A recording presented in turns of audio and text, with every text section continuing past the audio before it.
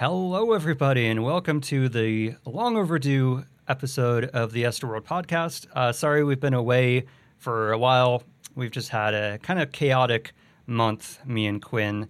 But we're back, and we're going to hopefully be able to continue this weekly, as well as the episodes on the Yesterworld YouTube channel. So Quinn, welcome back. It's been a while since we've done this. Yeah, it's been close to a month since we recorded an episode. Just as of recording this, just yesterday, the Jimmy Neutron video went up, which, speaking of, we're trying to at least have a little more synergy between the podcast and the episode. So, and also because of this most recent episode, a lot of content got cut from it, just because we try to keep the episodes somewhat concise so they don't run on forever. So me and Mark are going to talk a little bit more about Jimmy Neutron and the rides that came before and after it. Mm-hmm. We also want to discuss the new Star Wars trailer, which pretty much everyone on the planet has seen. And yeah, we definitely have some strong feelings on. And then our third topic was just Harry Potter related again. I know we tend to talk about Harry Potter a lot on the podcast, but we finally got somewhat of a sneak peek of the animatronics from the new Harry Potter ride. Yep. So first, let's begin with Jimmy Neutron, and I'll start by saying that I knew a lot about the ride because I had covered it briefly in an episode where I talked about Hanna-Barbera, like abandoned Hanna-Barbera and Nickelodeon attractions. But I grew up watching the show and saw the movie, but I guess I didn't know there was all that history leading up to the movie and everything. So I thought that was the most interesting part of the episode. It was all interesting, but to me that was, what I found more intriguing because I didn't know a lot of the stuff you covered in the beginning. Well, the whole video, I had originally with this video, because with both me and Mark, our videos tend to go through various, stages, and stuff gets cut and stuff gets added. Mm-hmm. But for me, I wanted to include all the stuff that happened with the show, after the fact, the show got canceled because, do you remember the movie The Ant Bully? Do you remember that movie coming out? Vaguely. I didn't see it, but I do remember that. So basically that movie came out and tanked the studio that made Jimmy Neutron because it was such a flop, and they were supposed to make further seasons, but since that movie tanked so bad, it killed the studio and just killed Jimmy Neutron completely.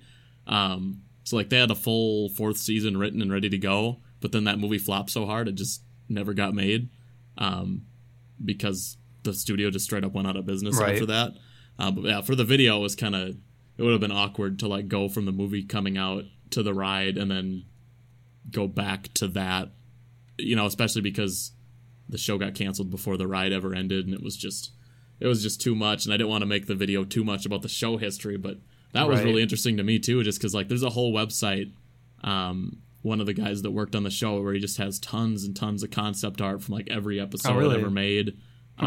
It's super cool to look at all of it. That's where I got a lot of the stuff that was in the video.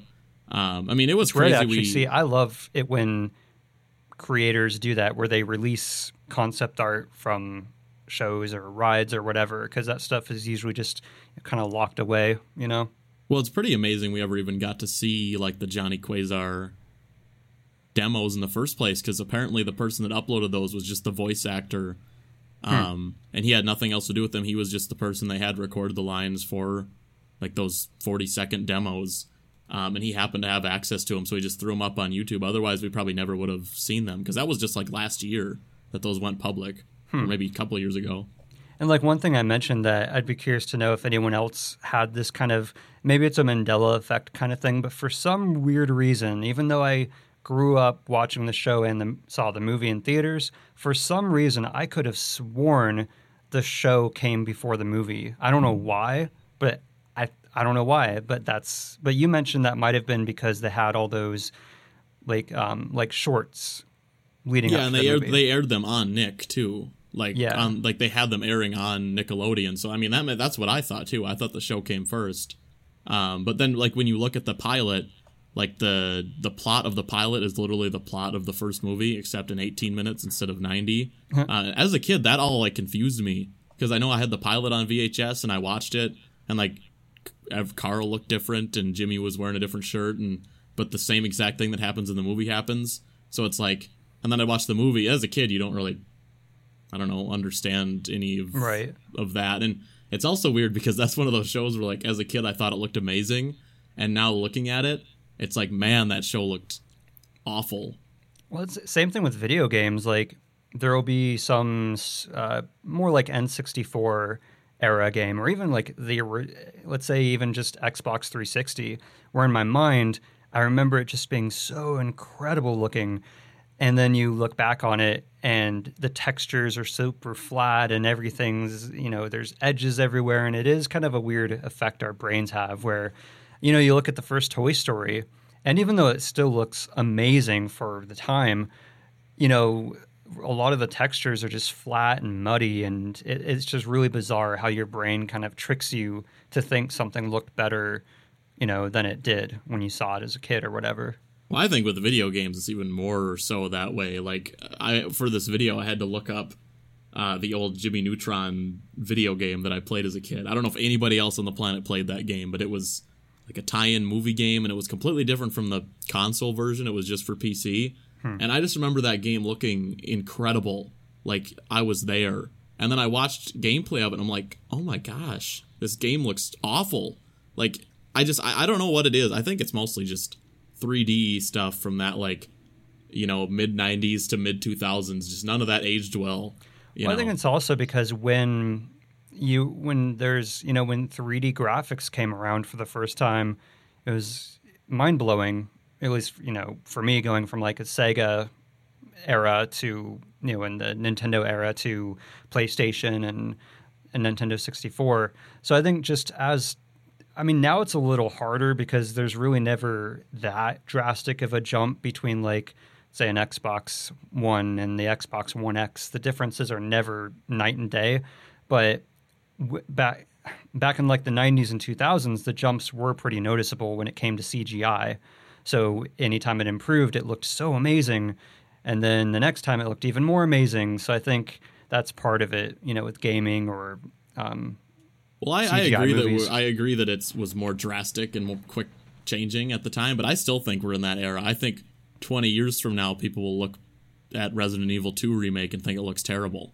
I think we're still in that era where like 2D, hand-drawn animation reached a point where, and it's also different because it's hand-drawn, but that reached a point where, like, it's kind of timeless and you don't look back and think, wow, that looks horrible. But I think we're still in the era with, like, graphics and video games where people are going to look back and be like, that's embarrassingly bad. Like, especially cutscenes. I guess more so in video games, but, like, when it comes to something like movies with Avatar, for example, I've heard some people say they don't think it does, but, I recently watched it on Blu-ray maybe a year or so ago, and I thought it looked still really, really photorealistic. Maybe a few shots you could, analyze it more, but to me, as far as film CGI, I think we're getting to that stage where and I could be totally wrong, and I'll be, eating these words in like 10 years, but I feel like achieving photorealism is about as close as we're going to get for the most part. You're always going to have movies that have crap CG, but in terms of, really high quality graphics, and whether it's Avatar or I think maybe now, but I think even 10 years ago, no. Like Lord of the Rings, and this is blasphemy, but not a lot of them, but there are certain special effects in those movies that do not hold up even 15 years down the line. No, I agree. A lot of the practical stuff does because it's practical and it's timeless. Yeah. But no, I agree. A lot of even Gollum, just to let people know, like, Lord of the Rings are the whole trilogy, because it's hard for me to rank them as better than the other, but they're my favorite movies of all time, next to, like, Indiana Jones and Back to the Future and all that. But even Gollum, for as crazy realistic, as realistic as a creature can look, a hobbit disformed creature can look, there are times where you can see the age, in terms of compared to, like, an Avatar or some other film with really photorealistic CGI. There are shots where you do notice it, versus I remember when the Two Towers came out, it was mind-blowing. And if I remember correctly, I think that was the movie that James Cameron saw, and I could be wrong, but I think he watched it and knew, okay, now it's time to make my, Fern Gully trilogy of photorealistic blue creatures, like that's what convinced him that we were at the point. But even that kind of looks a little dated. It's almost been 20 years since the Fellowship of the Ring. I feel old. 2001, right? Yeah, man, I feel really old now. I mean, Avatar's 10 years old, right? Didn't that come out in 09? Yeah, that's crazy too. And we still don't, because I remember when I saw the only time I've ever seen Avatar was at the theater, and I saw it in Orlando because we visited the parks that week. And we saw it like after we went to the parks one time, which is just kind of just a coincidence. Now Disney has a whole Avatar land, but yeah, I mean, I don't know. I have no idea if that holds up visually because I haven't seen it since it was in theaters, but I think it holds up visually, but obviously the script and the dialogue, I didn't remember it being so cheesy and corny when I first saw it, but going back to the ride, because I know that this can go down a whole bunny trail, since you dived into the Nicktoon Blast and the Hanna-Barbera and Minions, do you think, because I've seen some people say that there are attractions that they go away, like Snow White, I'll never let that one go, Magic Kingdom Snow White, where it's like, no, there was no reason, why did that go, and people are upset. But with Nicktoon Blast, I've heard a lot of people say, it was time. Like it was more understandable in terms of it going away and becoming Minions. Do you feel, in terms of it going away, not being replaced by Minions, because I know a lot of people would have rather seen something else, but do you think in terms of the attraction leaving, it stayed its welcome, or do you think they could have gotten another 5 or 10 years out of it without it becoming, outdated? Like for me, I mean, I think it was probably dated. I don't know because I was. Yeah, I mean, that's what's weird is 2011 was almost 10 years ago, but just I think even then it was probably a little dated. I mean, it was a show that only had 3 seasons and was canceled 6 some years ago. And honestly, Jimmy Neutron, while it was really popular, it was only really popular for a really short amount of time, Like, right. I guess I mean more in general with the Nicktoon, because I think in your video, didn't you say that one of the plans was to just change, like, the host? Yeah, but that never happened. Their plan was to pretty much, it was a lot like this, like the Star Tours plan you were telling me about, where the plan was to pretty much just completely refresh the ride every few years and update it with a different roster of Nickelodeon characters. Right. But I think at the time they probably thought Nickelodeon, especially because they were coming off their 90s batch of characters, and then the early 2000s batch of characters were completely different and just as popular. They probably thought that trend would continue, but by 2010, their most popular character was still SpongeBob, and they had introduced very few new people to that roster. Like when you look at those images in my video that show like the lineup there, like that is insane that all of those cartoons were conceived within like that 5-year period, and since the then golden age of Nickelodeon. There's only been a handful of like characters you could really like. They're still beating the dead horse of Fairly Odd Parents. I think they're still making that show. If not, they only canceled it like a year ago. That was a good. Maybe it's the nostalgia goggles, but I feel like that had some of the wittiest, clever writing of any like kids animated movie. Same with the early seasons of SpongeBob.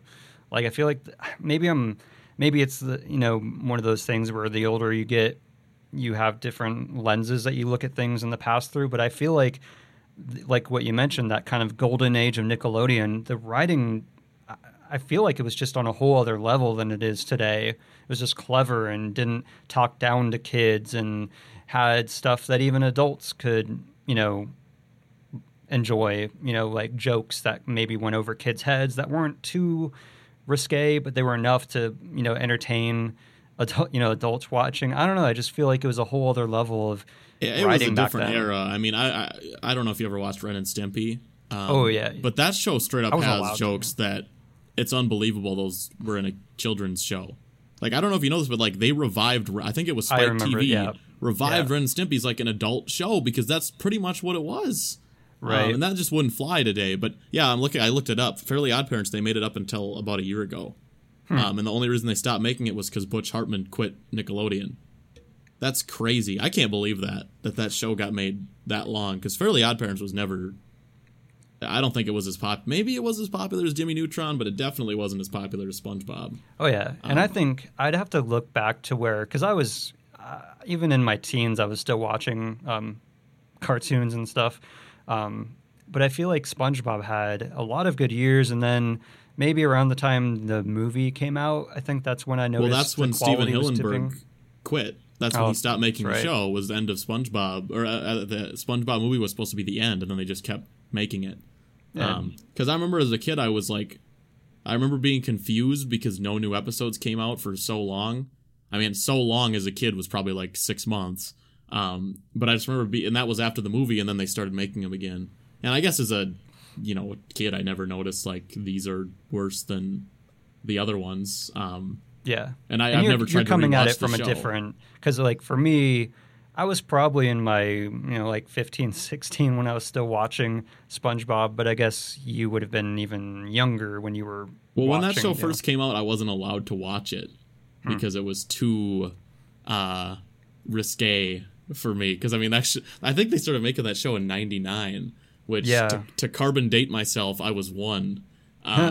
So I just remember like being forbidden from watching that show as a kid. And then when I got to start watching it, it was like other kids were watching like the Saw movies, but I started getting allowed to watch SpongeBob.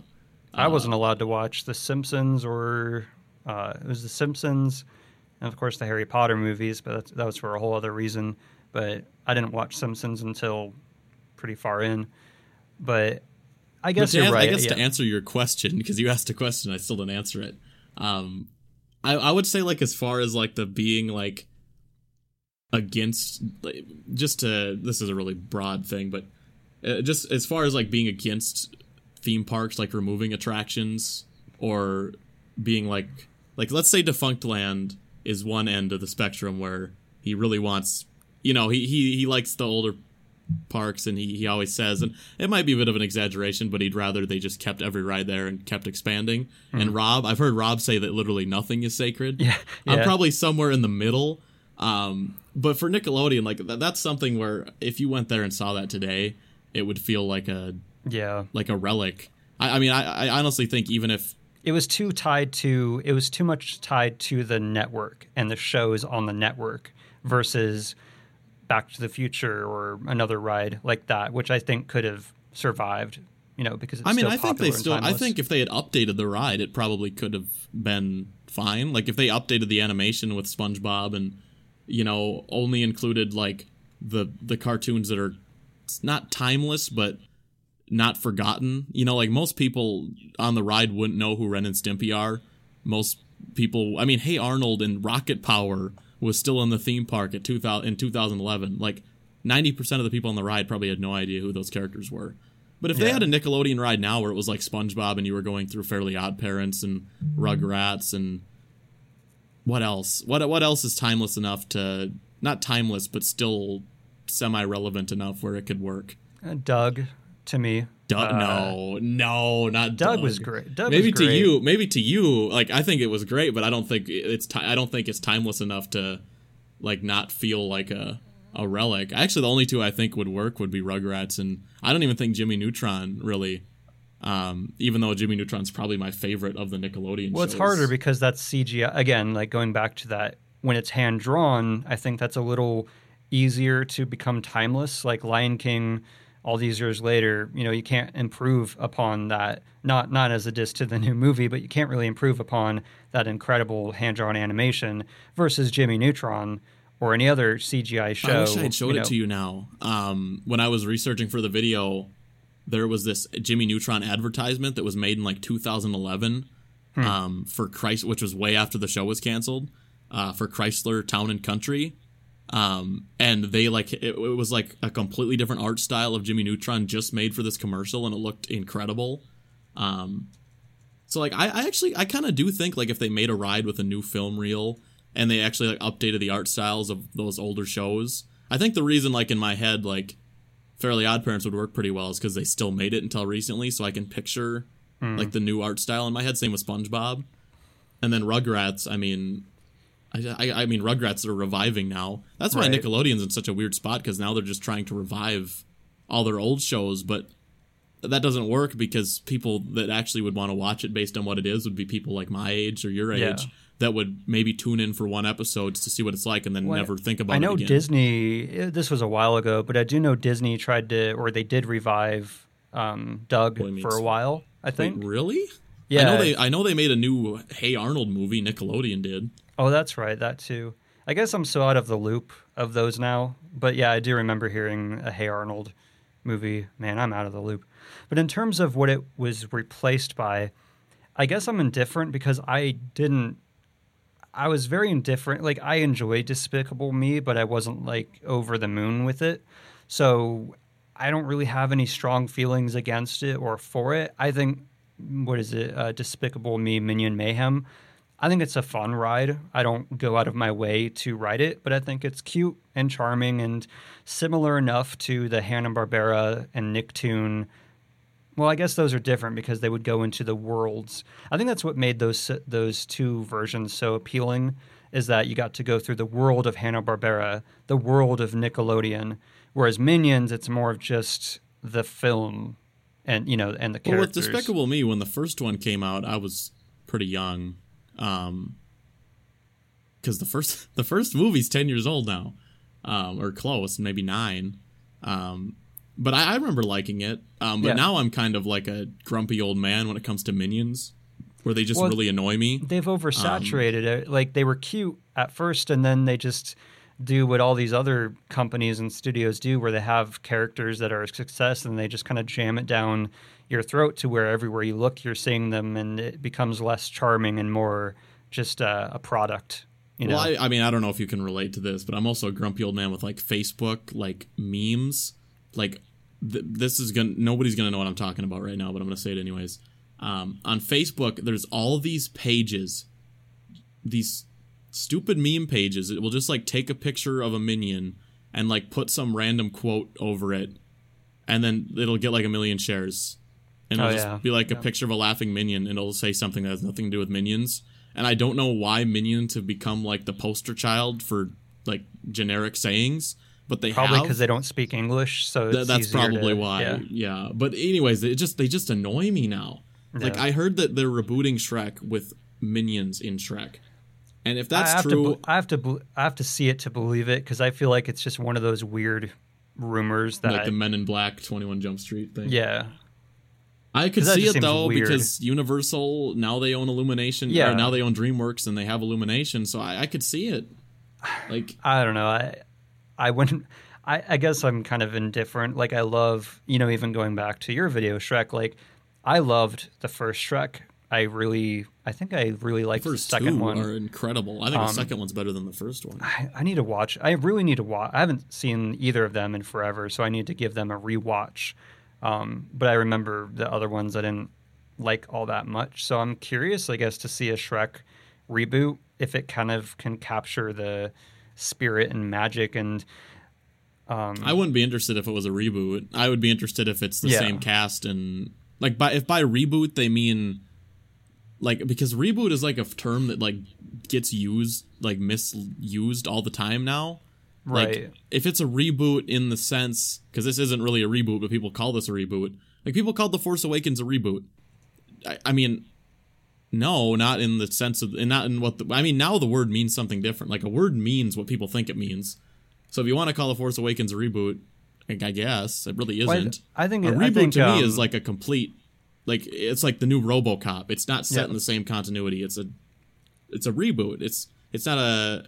But people are starting to make it where, like, reboots now are just like, all right, we're gonna start this franchise fresh, but it's still in the same universe, and it's still in the same continuity. To me, that's not a reboot. Well, that's where I think Mike from Red Letter Media got it perfect, and I forget which. I'm trying to think of the term they use. Yeah, it was soft reboot.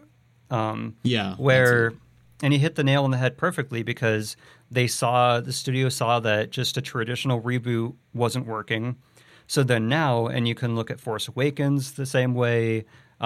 There's a bunch of examples that he listed and I looked at, but where they're reboots, but they're also a Mary Poppins Returns is a good example where it follows the same beats of the original movie, so it's a reboot in that sense, but it's also technically a sequel because it continues the story of the Banks children. So that's what everyone's doing now, are these soft reboots where they are technically continuing the story, but they're really just, like The Force Awakens. It's following many of the same beats, so then it's familiar, and it's actually a very smart, I don't agree with it. I mean, that's what I was going to say. I'd be interested. I still don't like calling them reboots, but I guess I'd be interested in this new Shrek movie if it's a soft reboot, and it's not just, we're doing Shrek again. Yeah. Like, especially if they take the cast away, I don't care. The cast was what made that movie great. Pretty much they're sequels disguised as a reboot, or a reboot disguised as a sequel. I forget the term, but I mean, do you agree, though? Would you have any interest in it if it was just the remaking Shrek with a different cast? I wouldn't care at that point. Because part of the magic, not to sound too corny, or the charm or the originality of the original Shrek to me was the fact that up until then you didn't have, and they even make fun of, Disney in the movie, but up until then, animated movies that were catered to like the general public they didn't have like dirty humor. They didn't have risque humor. They didn't, what I mean? Like they weren't edgy like that. And so that was part of what made Shrek such a huge deal to me, was one, it was a really well made and written movie, but it was also just something we hadn't seen before. It was like edgy and took risks with the jokes, but now that's been done to death. So I don't know if it would have I get it though, because it's like if they put a movie out now that's called Shrek 5, it wouldn't do nearly as well as because what they're going to do is it's either just going to be called Shrek again, or it's going to be called Shrek subtitle something. Because I don't know if you've noticed this, but lately studios don't like to number movies, because they don't want to make the audience feel like, if they go up to the box office, they don't want to feel like, oh, do I need to have seen XXX and X? They're like, oh, I can go see this. And I mean, that's where it's smart, but it's also, I would prefer more traditional sequels. It's like Hellboy is a decent example where they just rebooted that and it was a disaster. Yeah. But the reason they never made a third one with Perlman and Del Toro was because, if they put out a Hellboy 3 now, it would bomb. Right. But maybe if they did a soft reboot and marketed it the right way with Perlman, they probably could have made a successful movie out of it. Which is what I'm really curious about, kind of jumping to another topic, but with the Avatar sequels, because those, to my knowledge, they are going to be direct sequels, but it's over 10 years later. And so I'm really curious, one, to see if the technology is going to be that much different, because like I said, to me, the old ones, for the most part, still hold up really well. So I'm curious to see if there are going to be much more dramatic differences in terms of photorealism, but also how well it'll do financially, because if it's not a reboot and it is a sequel, but it's like 10 years later, I wonder if they've missed the kind of the time where people still had it in their minds, which is why I'm surprised Disney took the risk in Pandora. I still think that was a weird move. I still think Pandora was just a bizarre. I love it, but it was a really odd. To preface, before people get mad, I've never been there, and I haven't seen the movie for 10 years. So I guess my opinion there is, I should probably see it before I.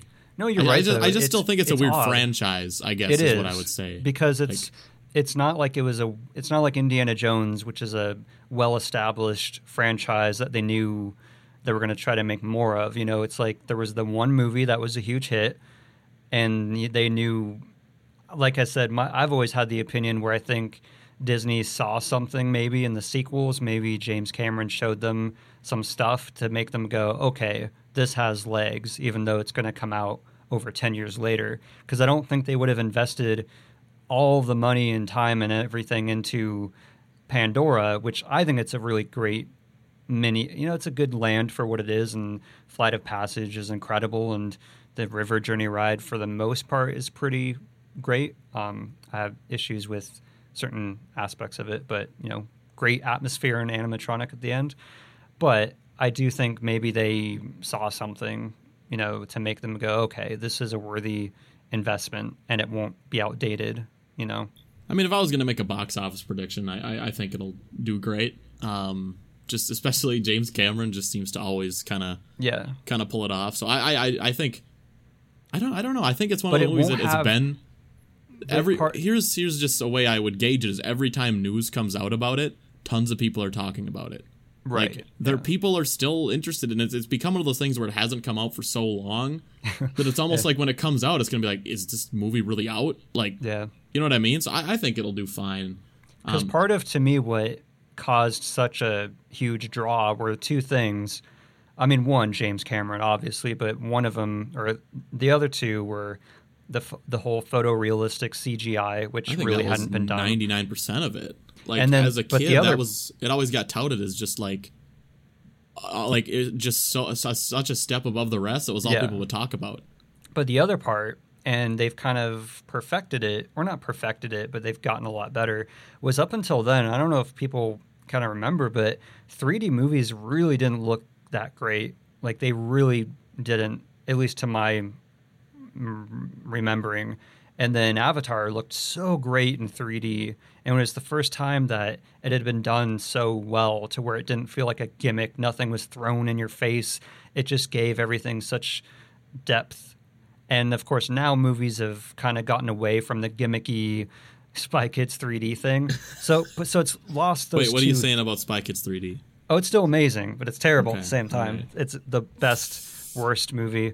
But all right, we'll hash this out later. The fact that it won't have the whole photorealism draw, and it won't have the we've finally perfected 3D draw. You know what I mean? That's a fair point. I still don't like 3D. Period. I hate going to 3D movies. I don't know how you feel about that, but in general, I don't, because most movies, even though maybe they've perfected, I don't like using that word, but to me, it's usually pointless. Like, it adds. There's a few movies where I've seen where I would say it made it better. What was that Marvel movie? Doctor Strange. That was really incredible in 3D. I think animations look really amazing in 3D. Like Lion King, I almost had tears down my face when I saw that when they re-released it in 3D, because it just immersed you so much more into the story. But for most movies, I don't enjoy the 3D. Gravity is another good example of it being way more immersive 3D.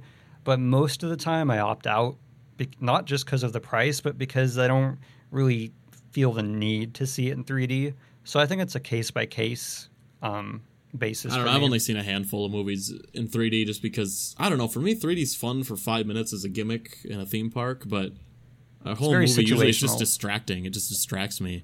Because it doesn't look good enough to be, immersive ever for me. Yeah. It's just, it just distracts me. It's very situational, in my opinion, because, most of the time I opt out of 3D unless it is more of a visual film, I guess. If it's just a generic action Transformers movie or something, I don't care. But yeah, man, that was a tangent. We were supposed to talk about Jimmy Neutron. I still don't think I've answered your question. I don't. I think you did. I guess I don't care if they especially with those kind of rides like the sit down in a big theater. Yeah. And it'll stuff will shake. I guess I just don't. It doesn't bother me. It's not like Snow White where everything's tangible and real. That's what I mean. You're not losing anything real. I guess if I had it my way, it would still be Jimmy Neutron's Nicktoon Blast, just because. Yeah, it'd be fun to go to the park and get on a ride that feels that dated. I'm not gonna lie. That would be fun. Dated in a way that benefits me. Dated isn't fun when you can't relate. Dated is still fun when it's dated in a way that directly is connected to your childhood. But yeah, I mean, I don't care if it's Despicable Me. Any of those rides, I never if I go to the park and leave without getting on any of those rides, I don't care. If I go to Universal and I don't ride Transformers and Despicable Me, Minion Mayhem, and Fast and Furious, I'll be okay. I'll feel like I still got my money's worth. I will say, though, in that line, for those, I actually do enjoy I feel like I'm the only one, but I really enjoy Transformers for what it is, even though I'm not a fan of the movies.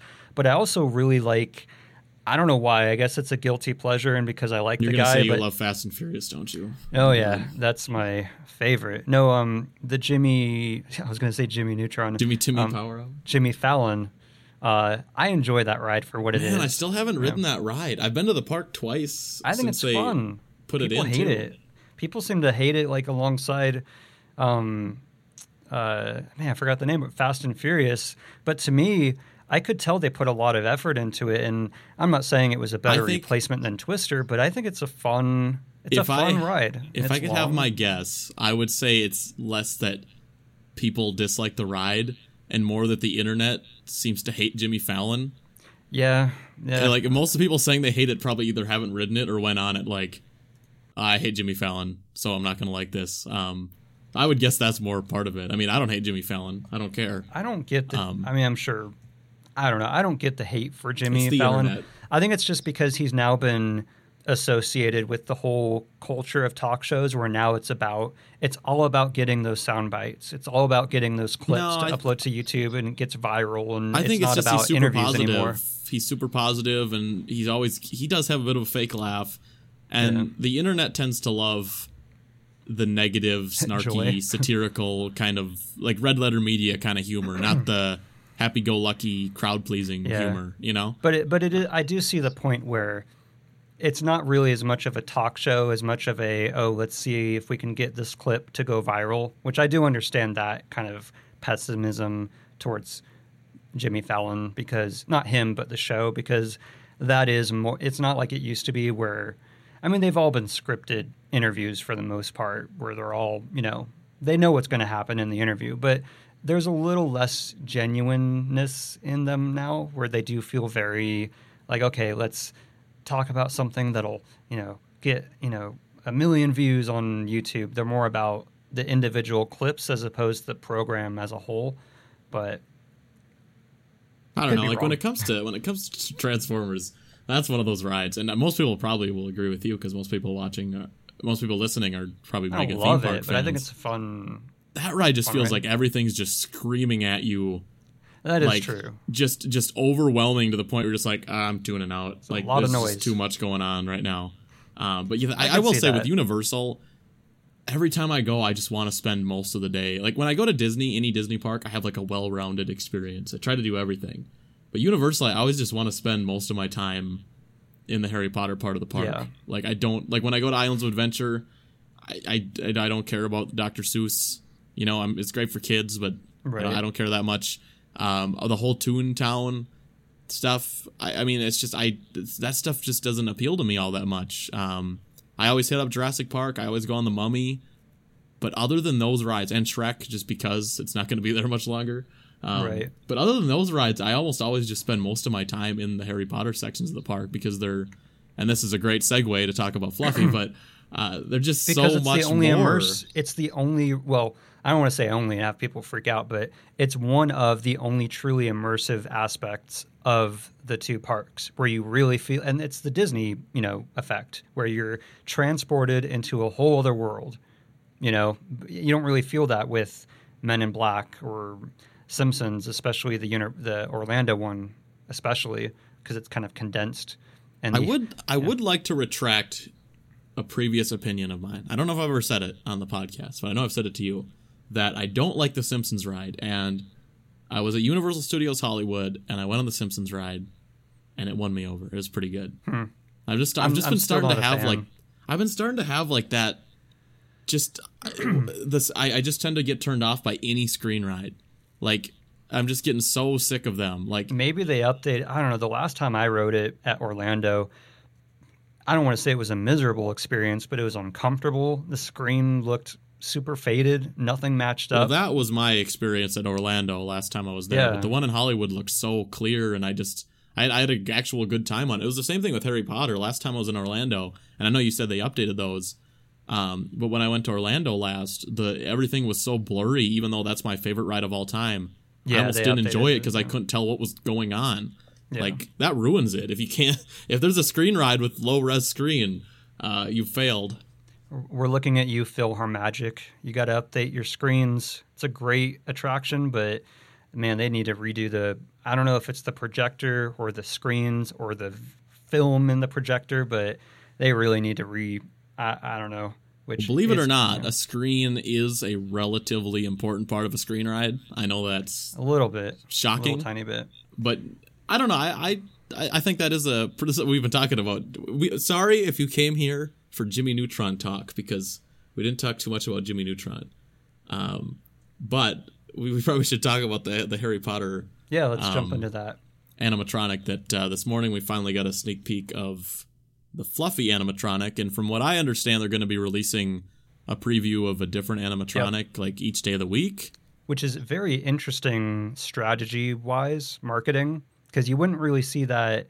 Well, I guess nowadays you do, but I feel like that's a new thing where before it was all about keeping everything secret, but now it's more about building up the hype for the attraction, which I think there's plenty of hype already. I mean, why not release it officially and get the traffic to your own social media instead of it going out from someone else the millisecond there's a preview? Some employee. Or someone with a drone. Yeah. Like, I think it's smart. I think it's smart to actually... I think it's... I mean, I think they're lucky they even managed to release it first, to be honest, with the way people have been being. Like, drones and helicopters and... It's crazy. Like, nobody can get... Like, Disney has done a decent job of...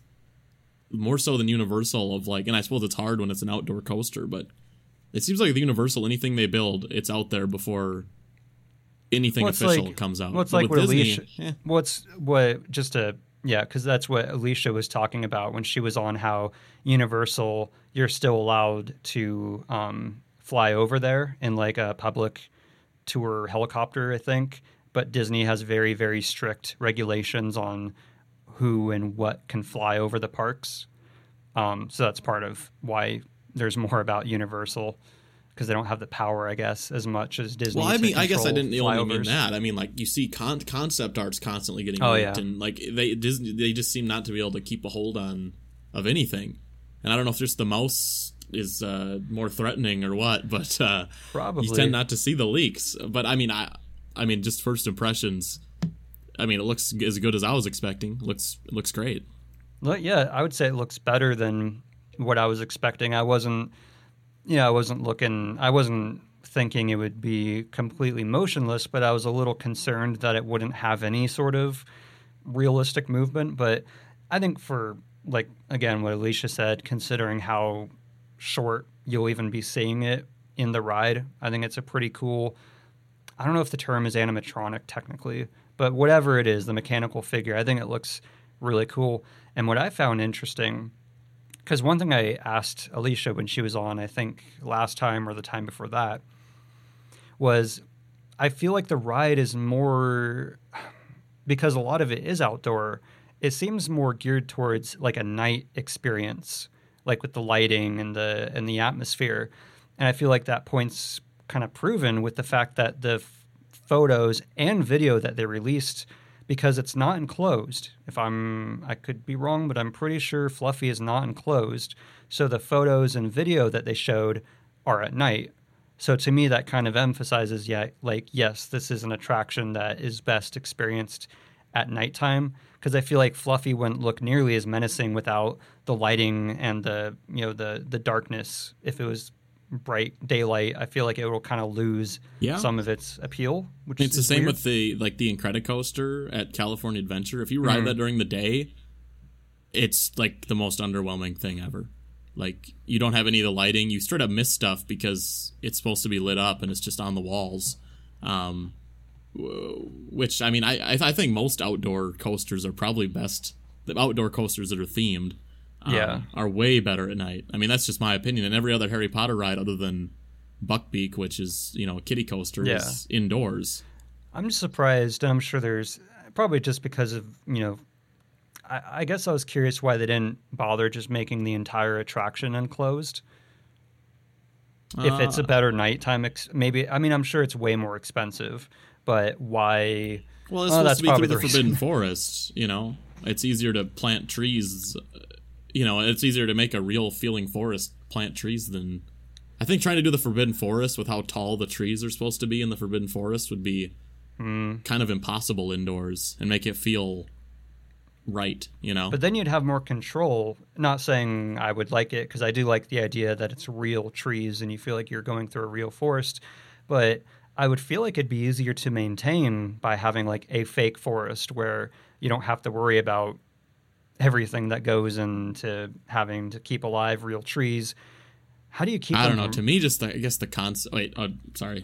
This is a very morbid thought, but if anyone can answer, how are they going to keep all those trees from like not falling on the tracks? Because things happen. It's Orlando. We get hurricanes. We get strong winds.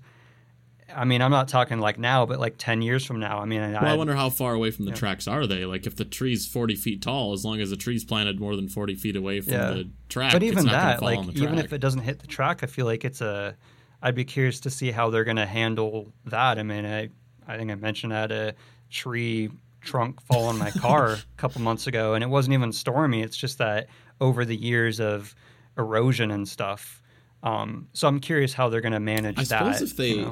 I mean, it's one of those things, though, as long as they're somewhat paying attention, it's not just going to fall. Yeah, but if they're far enough away from the track, is it really a concern? As long as they're, you know, if a tree falls over, okay, they'll clean it up.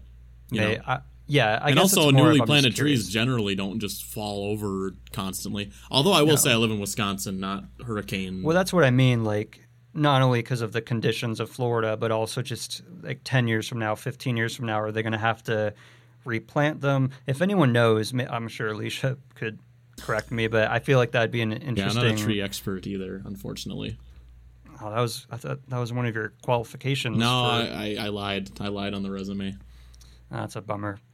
But so I want to go on that at night. I love rides at night way more than, like, I love indoor coasters generally more than outdoor coasters. I suppose that's mostly because outdoor coasters aren't themed. They're just not all. I mean, just as a generality, like the Mummy. Oh, that ride is so great. That's one of those rides where, like, I don't care that much about the, like, what it's themed around. Like, I like the first two movies, but I don't know. Like, they're fine. They're good. But I love the ride. It's amazing, even though the source material to me isn't, like, it's one of my favorite. It's just so good experiences. I love the opening, and that's another good example of, even despite the movies being old now, and the reboot, sequel, whatever you want to call it, did horribly in terms of pretty much every aspect. I didn't think it was... I watched it recently, and I didn't think it was as bad, but it was pretty bad. But the fact that the ride, it didn't tarnish anything, like the age of the films plus the new movie, it's enough of its own thing. It's because they made a good ride. They didn't just slap an IP onto something thinking, oh, we'll just swap this out. We're looking at you 5 years down the line. Like, they made a good ride, and the ride is so good on its own, it doesn't matter that the source material... Right. I mean, it's good, but it is dated. Like, it's very dated. Just Exhibit 1, Vin Diesel, CGI abomination. Like, that's all you need to see. Right. But part of me wonders if... Well, I don't know, probably not, but I wonder if they have, like, a more of a future planned for that. I mean, I don't... Probably not, because they put too much time into the queue. But I almost wonder, in a weird way, if they structured it to where it would be easy enough to swap out Fast and Furious with something else. Like, it would still be the same kind of King Kong type attraction, but if maybe they built it not being like, oh, this is going to last 20 years. Maybe, I don't know. I don't think so. I think that's a ride where, I mean, they already had the tram tour, I have a question for you. So at the Hollywood version of Kong, or the tram tour, right? If you look out the back left, you can see, like, some of the trams being ripped off the tracks. Did they change that for the one in... Because it doesn't make any sense in the one in... Yeah, I feel like Alicia actually brought this up and corrected me, because I'm not the best, because I think I said something about that, and then she corrected me where they did actually change the trams for the vehicles, I think. Because I was looking back and I saw that, because I suppose you could only see it if you were at the back like I was. And then I was like, well, they must have changed that. Otherwise, that would be so out of place. But I'm pretty sure they did. I don't think so. I think they were just like, okay, Fast and Furious is huge. This is going to be cheap relatively to what it usually costs them to develop a ride. To throw together, we'll put this up. That's where Earthquake was, right? Disaster. Well, yeah. Wait. Earthquake and Disaster. I always get this wrong. I'm not even going to say it because I'm going to get it wrong. I always get confused. Where I think Earthquake was replaced by Disaster, I think. Earthquake, the big one, was replaced by Disaster. Yeah. Because people were asking on the Jimmy Neutron video, because in that video I mentioned that from... Oh, they're like, what's number one? It was Disaster and Earthquake, which, yeah, makes sense to me. I mean, I remember going on Disaster when we were there when I was like in 7th grade, and I was like, man, this is lame. I rode it once. Unlike the Magic Kingdom, I got to ride... I feel like when I went to Universal, like for the first time, I was lucky enough to experience like Twister, Disaster, Jaws before it left. Unlike Magic Kingdom, where either I don't remember it or I just didn't go on them, but I never experienced Alien Encounter, never got to experience the original Snow White. But that's a whole other... As far as Universal goes, all the big ones I got to experience. I never got to experience Kong, or Confrontation. Oh, I wanted to. I wish I could have. I got to go on Back to the Future. I don't remember Hanna-Barbera, but it was probably there when we were there. I think I hit all the big ones. I remember Twister. Yeah. I remember Earth or Disaster. I remember thinking was lame even as a kid. Yeah, we got to hit all the big ones. I think Back to the Future. I do think they'll do another Back to the Future ride at some point. It's just such a great. I don't think they will because the creators have already said multiple times, like, nope. Oh, well, they're maybe not. Okay, well, if they had the option to, I think they would. Not the ride, but they've said because I know there are always rumors of like, oh, they're redoing Back to the Future. Oh, there's a sequel. And from what I've heard from the filmmakers, they've all said, nope. Yeah, I've heard that too. But I think they'll do if they can. If they can't, then obviously not. But if that's available to them, I think absolutely they'll do another Back to the Future ride. People are so receptive to it. I would love to see it, but that's why, like, I was half jokingly I would love to see like a real Yesterworld where maybe there's not as many ride vehicles to, or maybe it's scaled down a bit, but to be able to have recreations of not every past attraction, but like Jaws, where, it wasn't like it was, super outdated by the time it went. Like, it was still a popular attraction. It was still a really cool ride. It wasn't like in desperate need of a makeover, So to see those if Disney or Universal did a park like that, that would be just as popular as the other parks. Like that was my dream, was like to get Disney and Universal together and be like, come on, let's just get along for this one park to give everyone like me who never got to experience Confrontation. It's a pipe dream, Mark. It's never going to happen. I really do think they'll use Back to the Future again. Like, to me, Back to the Future is like, not using Back to the Future would be like Disney not using Indiana Jones. Like, it's just but they're making more of them. That's true, but if they did a Back to the Future ride, people would go nuts. Like, oh yeah, but again, they're looking at, and this is the mindset I always have to remember, is they're not looking at me or you. They're looking at the people that flock to, Fast and Furious or flock to whatever. Yeah, but you could be right. Maybe I'm wrong, but I think Back to the Future is relevant enough where, like, and I think them taking out Back to the Future was just stupid. I mean, I think that's just a poor decision because Universal Marketing is constantly doing stuff with like the guy that plays Doc Brown and the DeLorean, and people are so receptive. I don't know if you've seen that on their social media. Yeah. But people are super receptive to it. Like, there's a freaking Walmart commercial that I saw. Oh, it's such Hulu, a great commercial. And it had a DeLorean. You don't see the one with the Ghostbuster car and everything. Yeah. Yeah, that one was so great. I wondered how they made that. Ghostbusters, that's the other one I didn't get to experience, unfortunately. The show? Yeah. I don't think there's any shows that I missed that, like, bother me. I guess I'm not as big of a show. I like shows, but... Well, it looked really... Well, yeah, I'm the same way. I'm not a huge show person. But I guess it's because from what I've seen, it looked like a really cool show, like a really, like even better than Terminator, if that's blasphemy. It just looked really cool, like the blending of technology and the props and the practical effects and everything.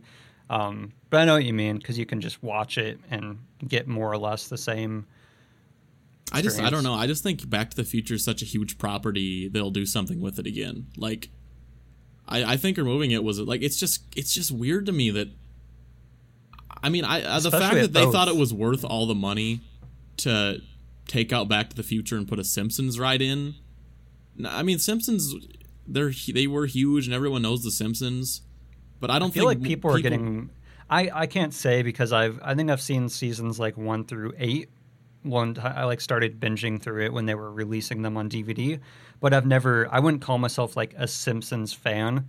So, but I've even heard from people that love the show that they're starting to turn their backs on it. Well, not starting to. People, as far back as when I was a kid, people like. But even the diehards now, I mean, are starting to be like, no. Well, I think the only people that still watch it are, and I'm not only people. When I say only, I know people are going to call me out. Okay, the majority of people that watch it are older people that still only watch like cable. Like that's it. They don't watch streaming services or whatever. Right. Because I mean, otherwise, I don't know a single person that watches The Simpsons anymore. And I think The Simpsons is fine, and they could. I mean, now Simpsons is owned by Disney, which is a whole other thing. Oh yeah, that's right. Because they released like that. Did you see like that Disney promo they did, The Simpsons? No. Where like Homer Simpson was like, "I for one welcome our corporate overlords," and then he makes all the whole family put on Mickey Mouse hats and stuff. Huh?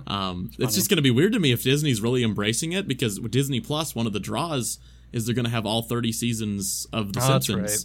It's just going to be so weird now that Universal has... Like, why did they take... Okay, I'm sorry, I'm going on a tangent. Why did they take Back to the Future out? Like, Back to the Future is so much more relevant than so many of the things in that park. Like, update it. They could have kept the same ride film and just updated the rides, updated the queue. It would still be a great ride. If I were to guess, it's because now, and hence why you're seeing a bajillion theme park channels come up over the last couple years. I feel like when it left, there wasn't that theme park nostalgia nearly as much, and I feel like even nostalgia in general wasn't. I mean, there's always nostalgia, right? People that in the 80s reminisced on the 70s, which is the plot of Midnight in Paris, where every generation reminisces to its previous era or whatever. But I feel like as far as theme park nostalgia, it wasn't at the point where it could have really survived as well, or at least in the future, if they were in the meeting going, we need to put something popular because, I don't know, I just feel like it was not... No, you're right. Yeah, if it was right. Now, I feel like they would keep it because it's like, theme park nostalgia is huge, and the ride has shown to be even more timeless in terms of, again, like, it's still being used in marketing. But I feel like maybe back then...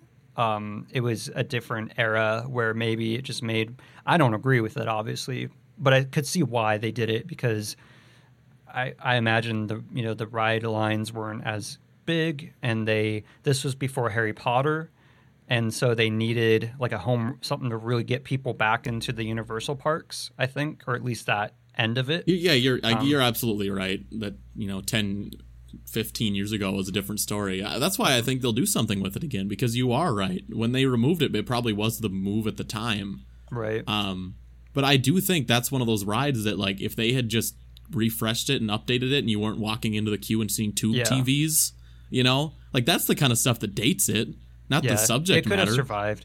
I think had they waited a few more years. But then again, I mean, I'm sure The Simpsons, I mean, just from the Hollywood, it's like there's only two things I would say that are actually better at Universal Studios Hollywood. And this is coming from someone who lived there for a long time and went there as an annual pass holder. So I'm not like, biased. But the Simpsons, what's the name of the town? Springfield. Wow, that's awful. Yeah, they did Springfield way better, and the tram tour. Those are the only two things that I think Hollywood has over Orlando. Yeah, I mean, I think I texted you that while I was there a few weeks ago. It's way better. Springfield just actually feels like a town and not like a walk by like thing that you can see across the you can just see it right across the way when you're standing by Men in Black. But my original point was that the money that they've made from the restaurants and the bars and the carnival games and all that, I'm sure they probably couldn't have done that with Back to the Future. If you're looking now, I sound like a money man. But there's so much real estate over there. That's why I just feel like to me, like Back to the Future, if they had actually thought, and you are right that it was a different time, even 10 plus years ago, but if they had just like when you go on the Simpsons ride, even though the subject matter, most people don't really love the Simpsons anymore. I'm sure we're angering the Simpsons diehards, but even though the Simpsons is something that feels rooted in the 90s because that's when it was in its golden age, it doesn't feel dated when you're riding that ride because everything is new. Everything is well kept in there. Same with Disney. They have tons of rides that would feel dated if they weren't well kept. You know what I mean? If they weren't kept up. And I think Back to the Future could have been like one of those rides that would be a permanent fixture and would always be popular if they just kept it up and updated it. And that's why I really do think they'll do something with that IP because they don't have, because one of the problems, I think, and this is like a whole other topic, but Disney at least still has attractions that are based on their like film history. The movies that kind of were one of the biggest, I'm butchering this, like they're animations that are really rooted in Disney's history, with Walt Disney and everything. They have Disneyland still has Pinocchio and Peter Pan and Snow White, but like Universal, they got rid of Jaws, and Jaws is such a huge aspect of Universal's history, the film history at least, and was like the beginning of blockbusters as a whole, like in the movie industry. So there's no more Jaws, Kongfrontation, there's no more that. Back to the Future, like I feel like the movies that were tied to their history or their origins or whatever are gone, and they don't have that anymore. Really, right? I mean, are there any attractions in Universal? But E.T. is the only one. But I guess the difference between Disney and Universal is like E.T. is still just there. It's just there the same way it was there 20 years ago. They haven't done anything to make it feel like a ride that isn't from 1990. Versus Disney, they keep their rides up, so you go on them, and while they are a nostalgic, they're a nostalgic experience. You don't feel like it's just like a rickety ride that they haven't touched. And I won't Peter lie, Pan's a good example because, not sorry to interrupt you, but before I forget, because I forgot as I was saying my other sentence. Peter Pan, I think, is a great example where it was popular from day one. They redid it. I'm going to butcher their dates, even though I just did a video on it. But, in the 60s and 70s, whenever they did the update, and they just keep updating it, little tiny things, nothing huge. So it's very much the same as what it used to be, minus like the ending. But they've added enough updates to keep it still popular, I guess. Same with Alice in Wonderland, where they've been able to keep them and just add subtle effects and some technology to be able to keep it, fun for even the younger people who get turned off by anything that's not, doesn't have any kind of special effects or whatever. Well, that's where I think Universal I love Universal. I would almost, like, any day of the week, if you ask me, like, what park would I go to, would probably be one of the Universal ones just because of Harry Potter. That's the only reason. But I just think that's the difference between Universal and Disney is Universal never did that with their rides. Like, they kept the rides limping along, but they never did anything to make them. That's where maybe I'm wrong. Other than Jaws, I feel like that's the one that, like I said, I could be wrong, but I don't feel like it was kind of on its last legs. I feel like it was still really popular. It was still a really fun ride. Obviously, there's a debate of, I love Harry Potter and Diagon Alley is incredible and Escape from Gringotts is incredible, but it would have been nice to have kept Jaws because it is such a huge aspect of not only Universal's theme park history, I get more but because of the history. Real estate it was in, though. Like, that was the only place that Diagon Alley could have went without. It's always space. An insane extra amount of work versus Back to the Future. Springfield could have been where freaking Fear Factor Live is, like what's more like. But am I wrong though that if Back to the Future they just like, replace the tube TVs with widescreens and tidied it up, it would still feel like that ride could be literally timeless. Like, there's nothing. For me, if they, and again, this is coming from someone who loves that ride. I think they would have also had to update the film because it was, I mean, I think they even used like claymation in it, and I don't think that would have held up. The nostalgia would have held up, but I feel like maybe they would have had to redo the film. Yeah, but they could redo Hill Valley pretty easy. Like they could, I think they could have kept all the stuff with Doc Brown and kept that all exactly the same. Because now we're past that. You know, Biff is, I don't know how old that guy is now. What's the name of Doc Brown's actor? It's slipping me. The guy who, Christopher Lloyd. Christopher Lloyd. I mean, he's actually, when I see him now, he still looks exactly the same. But like that's the kind of stuff where like you'd want to keep that stuff the same, you know. And I think they could have easily, and that ride could have become one that just never leaves and is always popular. I think they could have. I think Jaws would have been the same way, but Jaws I get more just because of where it was. Like, we're talking about you remove Back to the Future when Fear Factor Live and Men in Black are across the street. And I guess that's the thing, like, whenever I do go to Universal, and we can hop on to another topic in a second, but whenever I go to Universal, similar to you, most of my time is spent at Islands of Adventure in terms of actual attractions, because, I mean, other than The Mummy and Jimmy Fallon is a guilty pleasure, and, you know, Despicable Me. Well, yeah, but Universal has Diagon and E.T., obviously E.T. But it doesn't have as much of that, like, I don't know, like a Magic Kingdom or Disneyland where there's like there's rides that are more attached to their past. And that's because I'm more of a film buff. So I guess I really wish there was a way they could have at least kept Jaws and Back to the Future to have that draw, at least for me. It'd be like, oh, can't wait to experience E.T. and Jaws or E.T. and Back to the Future. But now there's only E.T. and they really, I don't know what they're going to do with it because it's so...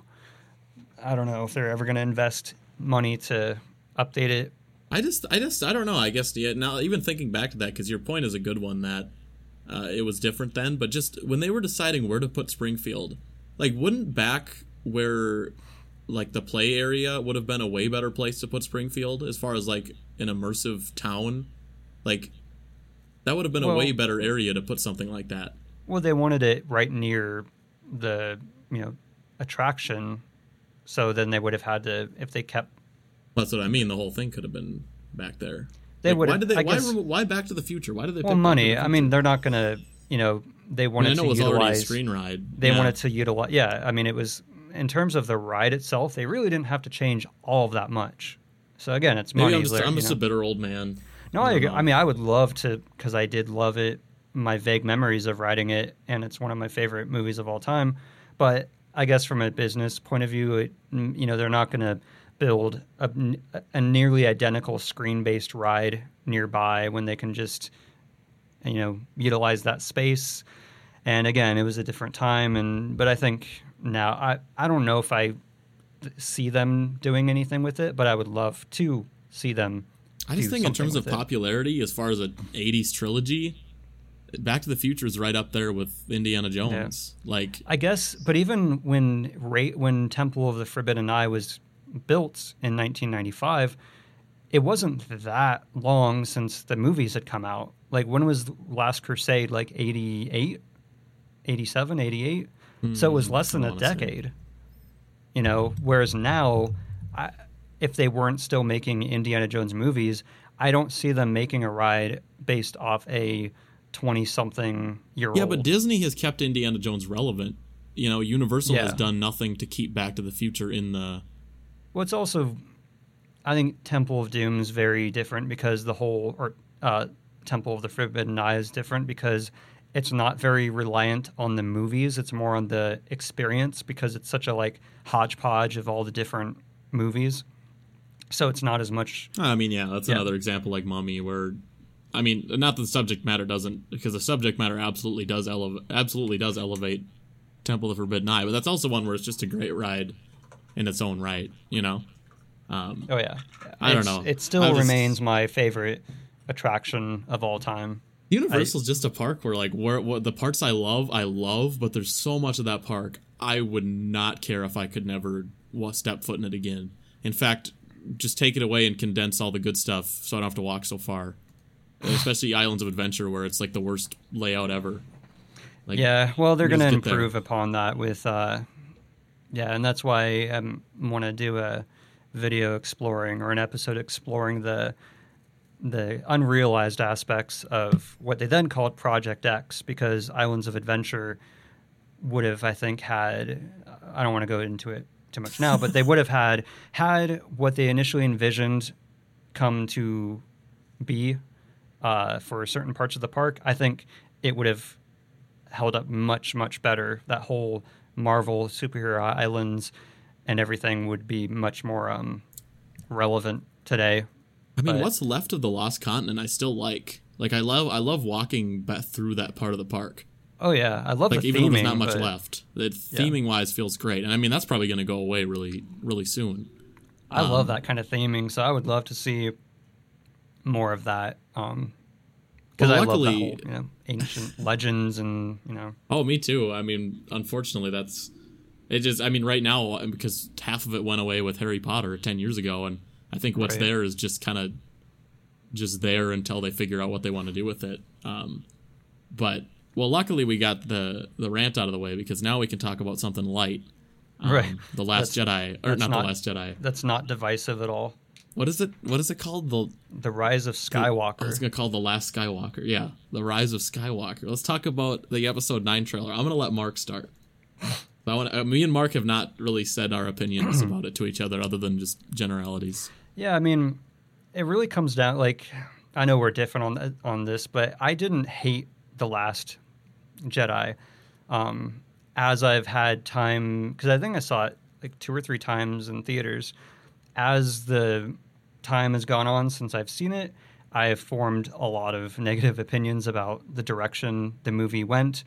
And I've said it here before, I think one of the biggest problems with The Last Jedi is that, there were so many complaints with The Force Awakens that it followed too much of the same path as A New Hope, and it set up too many things that were similar to the original Star Wars movies, that Rian Johnson came in and just said, I'm going to turn everyone's expectations upside down. But he did it too much to where everything... And I guess spoilers if you haven't seen The Last Jedi, but, Snoke may be Darth Plagueis the Wise. Nope, he's a nobody. They didn't do anything with him. Rey might be, Luke's daughter or whatever. Nope, she was just, the daughter of drunkards or whatever. There were just all these setups with The Force Awakens that people wanted, and he just turned everyone's, I guess it's like he subverted everyone's expectations so much that it just went the polar opposite direction, where it was like, okay, why should I care about anyone in this movie? Finn. Is Finn going to survive? Maybe he'll have some kind of handicap. Nope. It's played up as a gag within the first 5 minutes. But it was hilarious. He was leaking fluid. It was so funny. Someone needs to do an edit of that part and the whole much of the movie with like a comedy track. You just don't get the subtle layered humor in that scene. It just went right over your head. It was just, again, he just took, I feel like, and I don't know how much was Disney telling Ryan, because he's a great director. He's done really great films. So I don't know how much of it was him, how much it was Disney saying, hey, people hated X about Force Awakens, so we really got to, change the direction. So then he just kind of took everything that was set up and kind of slapped everyone in the face with it. The Finn thing's a great example where it's like, it was like such a dramatic moment when he's in the hospital or whatever, and you're just thinking, maybe he'll have, maybe his legs are going to be gone, or maybe he's going to be a futuristic wheelchair bound, or I don't know. But then it's like a gag where he's leaking fluid. But anyways, that's my problem with... Can I say one thing? Yeah. I'm not going to really talk about The Last Jedi just because, in my opinion, at this point, there's literally no reason to even discuss The Last Jedi because everything has been said 5 million times and everyone already has like their opinions down. And like, I was setting that up for my feelings on the trailer. No, I understand, but it's just one of those things where like people... It's been said. Everything's been said. Like there's this... Actually, we've talked about him, Jeremy Johns. On Instagram the other day, he posted... I think I sent it to you, that meme where it was like one of those glass cases where it'll be like, in case of fire, break this, and there's an extinguisher, but instead it was Palpatine. Yeah. And it said, in case of the Last Jedi trailer, or Last Jedi failure, break this. And his whole comment section was just like, really, dude, like just ranting at him just for a meme he posted. And that's how people are at this point. They're like, he didn't even give his own opinion, just posted something he thought it was funny. Right. So, like, I mean, I just want to say, like, anything I say here, if you liked The Last Jedi, great. And also, I mean, I don't hate the movie. I just do not like it at all. Like, I just had a lot of issues. I had a lot of issues with the comedy being too forced and too modern, and having cell phone humor and your mom jokes, and them not taking things seriously. But you're right. Everything's been said. Well, I just want to say, like, I don't think either of us want to be ranted at. Like, if you loved the movie, great. I genuinely wish, like, seriously, I wish I loved the movie, because my excitement and like my interest in Star Wars has just changed so much in the last year from what it was before. So I mean, I don't know about you, Mark, but I wish I liked it, because I wish I still had that same like level of excitement towards the franchise. It sounds really snobby. I don't wish I liked it, because then I feel like, I don't know, there's nothing, it's hard to explain. I wish it had been a better movie, but there were aspects of it I want to say this too, like, there were aspects of it I really, really did like. I mean, a lot of the stuff between Rey and Luke, and there was a lot to love, so I don't want to seem like I hate it. I could watch it right now and still enjoy it for the most part. It's not like watching Kingdom of the Crystal Skull, where for most of the second half of the movie, like Kingdom of the Crystal Skull better.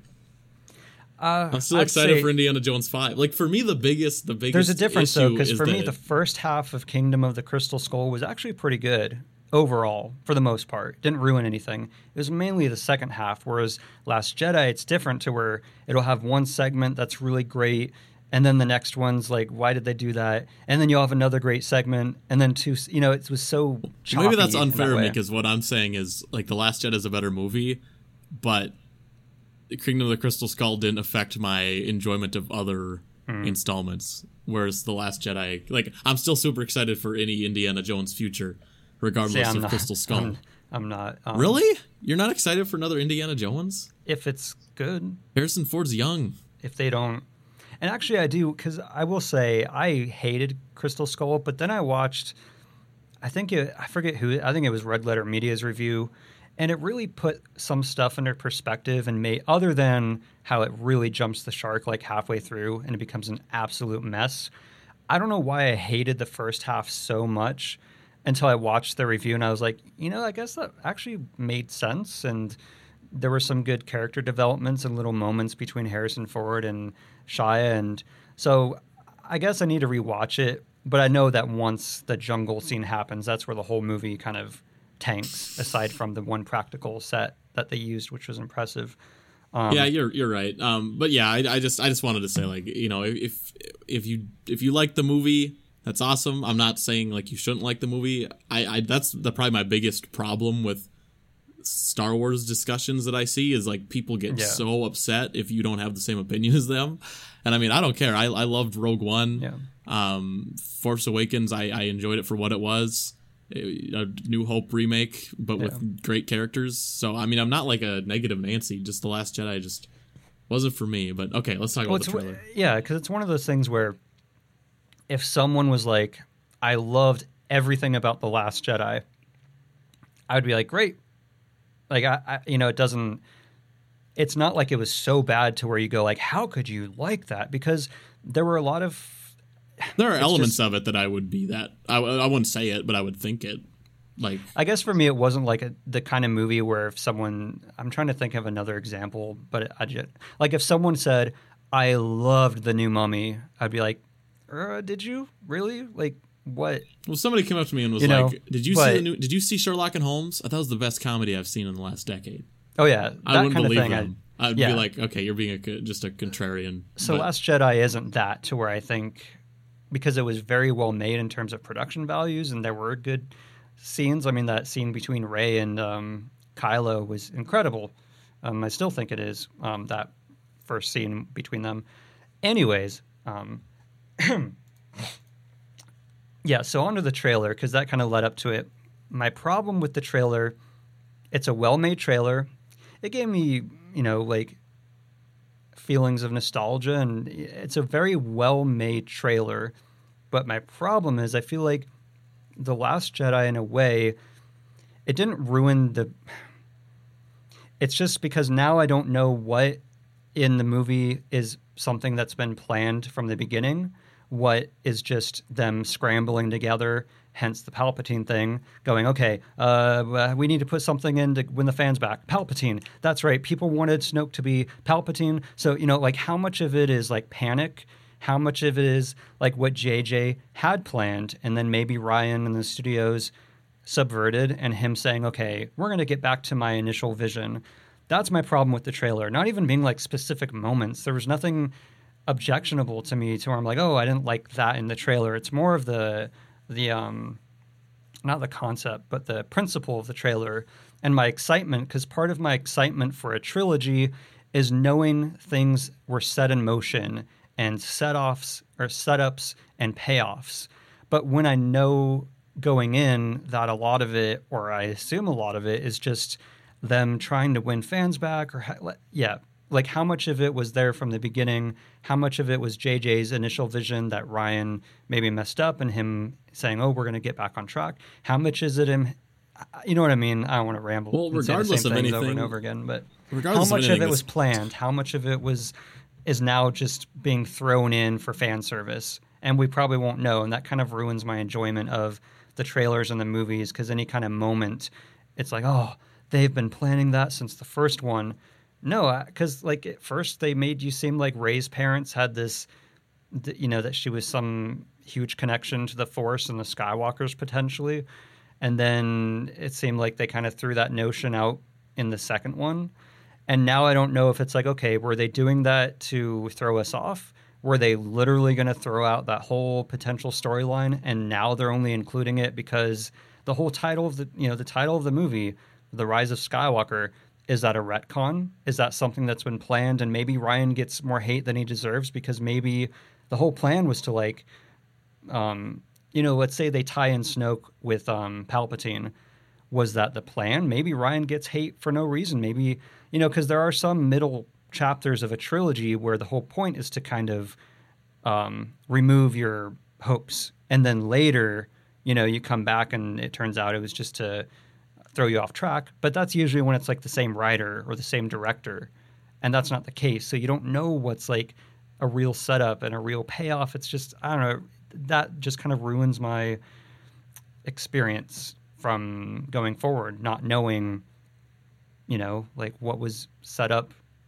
I mean, regardless of anything, it's just once the Rise of Skywalker, which I'm not gonna lie, that title is yikes. It sounds like a retcon. That's my problem. It sounds like a fan film. It was made with like $60 and a Stormtrooper helmet from Costco. But I regardless, what's frustrating to me is, Star Wars was such a huge thing, and they were gonna follow it up, and regardless, we already know 2/3 of what we got, and it just was not handled correctly. I think even the most diehard of diehards should at least agree that going into it with 3 different directors for the different installments was just this. I mean, and then, obviously now it's only 2, but originally it was 3, and one of them was Colin Trevorrow, right? Was supposed to direct episode 9. Yeah, and then he dropped out or something. Same thing with Josh Trank. He was the one that directed Fan Four Stick, and then they fired him. He was supposed to do one of the spin-offs. I think he was attached to like the Boba Fett movie or something. I think it had to do with, they said Colin Trevorrow stepped down, but I feel like I've heard things. I mean, I've never met the guy, so I have no idea, but I've heard he could be a little difficult to work with and was a little inexperienced. And a lot of the reason that Jurassic World worked was because he had Spielberg, who is, one of the best filmmakers of all time, guiding him.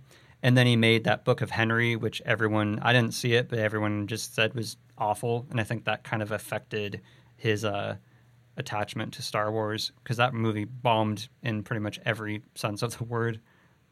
Yeah, I mean, I just regardless, like looking back on this trilogy, it's going to feel like, not to everyone, but it's gonna planned. It's gonna feel like a missed opportunity. You know, like even if there are some great elements of it, I mean, this is one thing that the next movie can make me care again, but it still can't fix this. The fact that at the end of episode 7, and this is one of the most baffling things to me, is that it took like a year for like the mainstream like narrative to like realize that Force Awakens was a New Hope remake, and it was like, well, yeah, like when you saw the movie, you knew that, right? Like it was like when I left the movie, I was like, oh, I mean, it was just Star Wars again with new characters.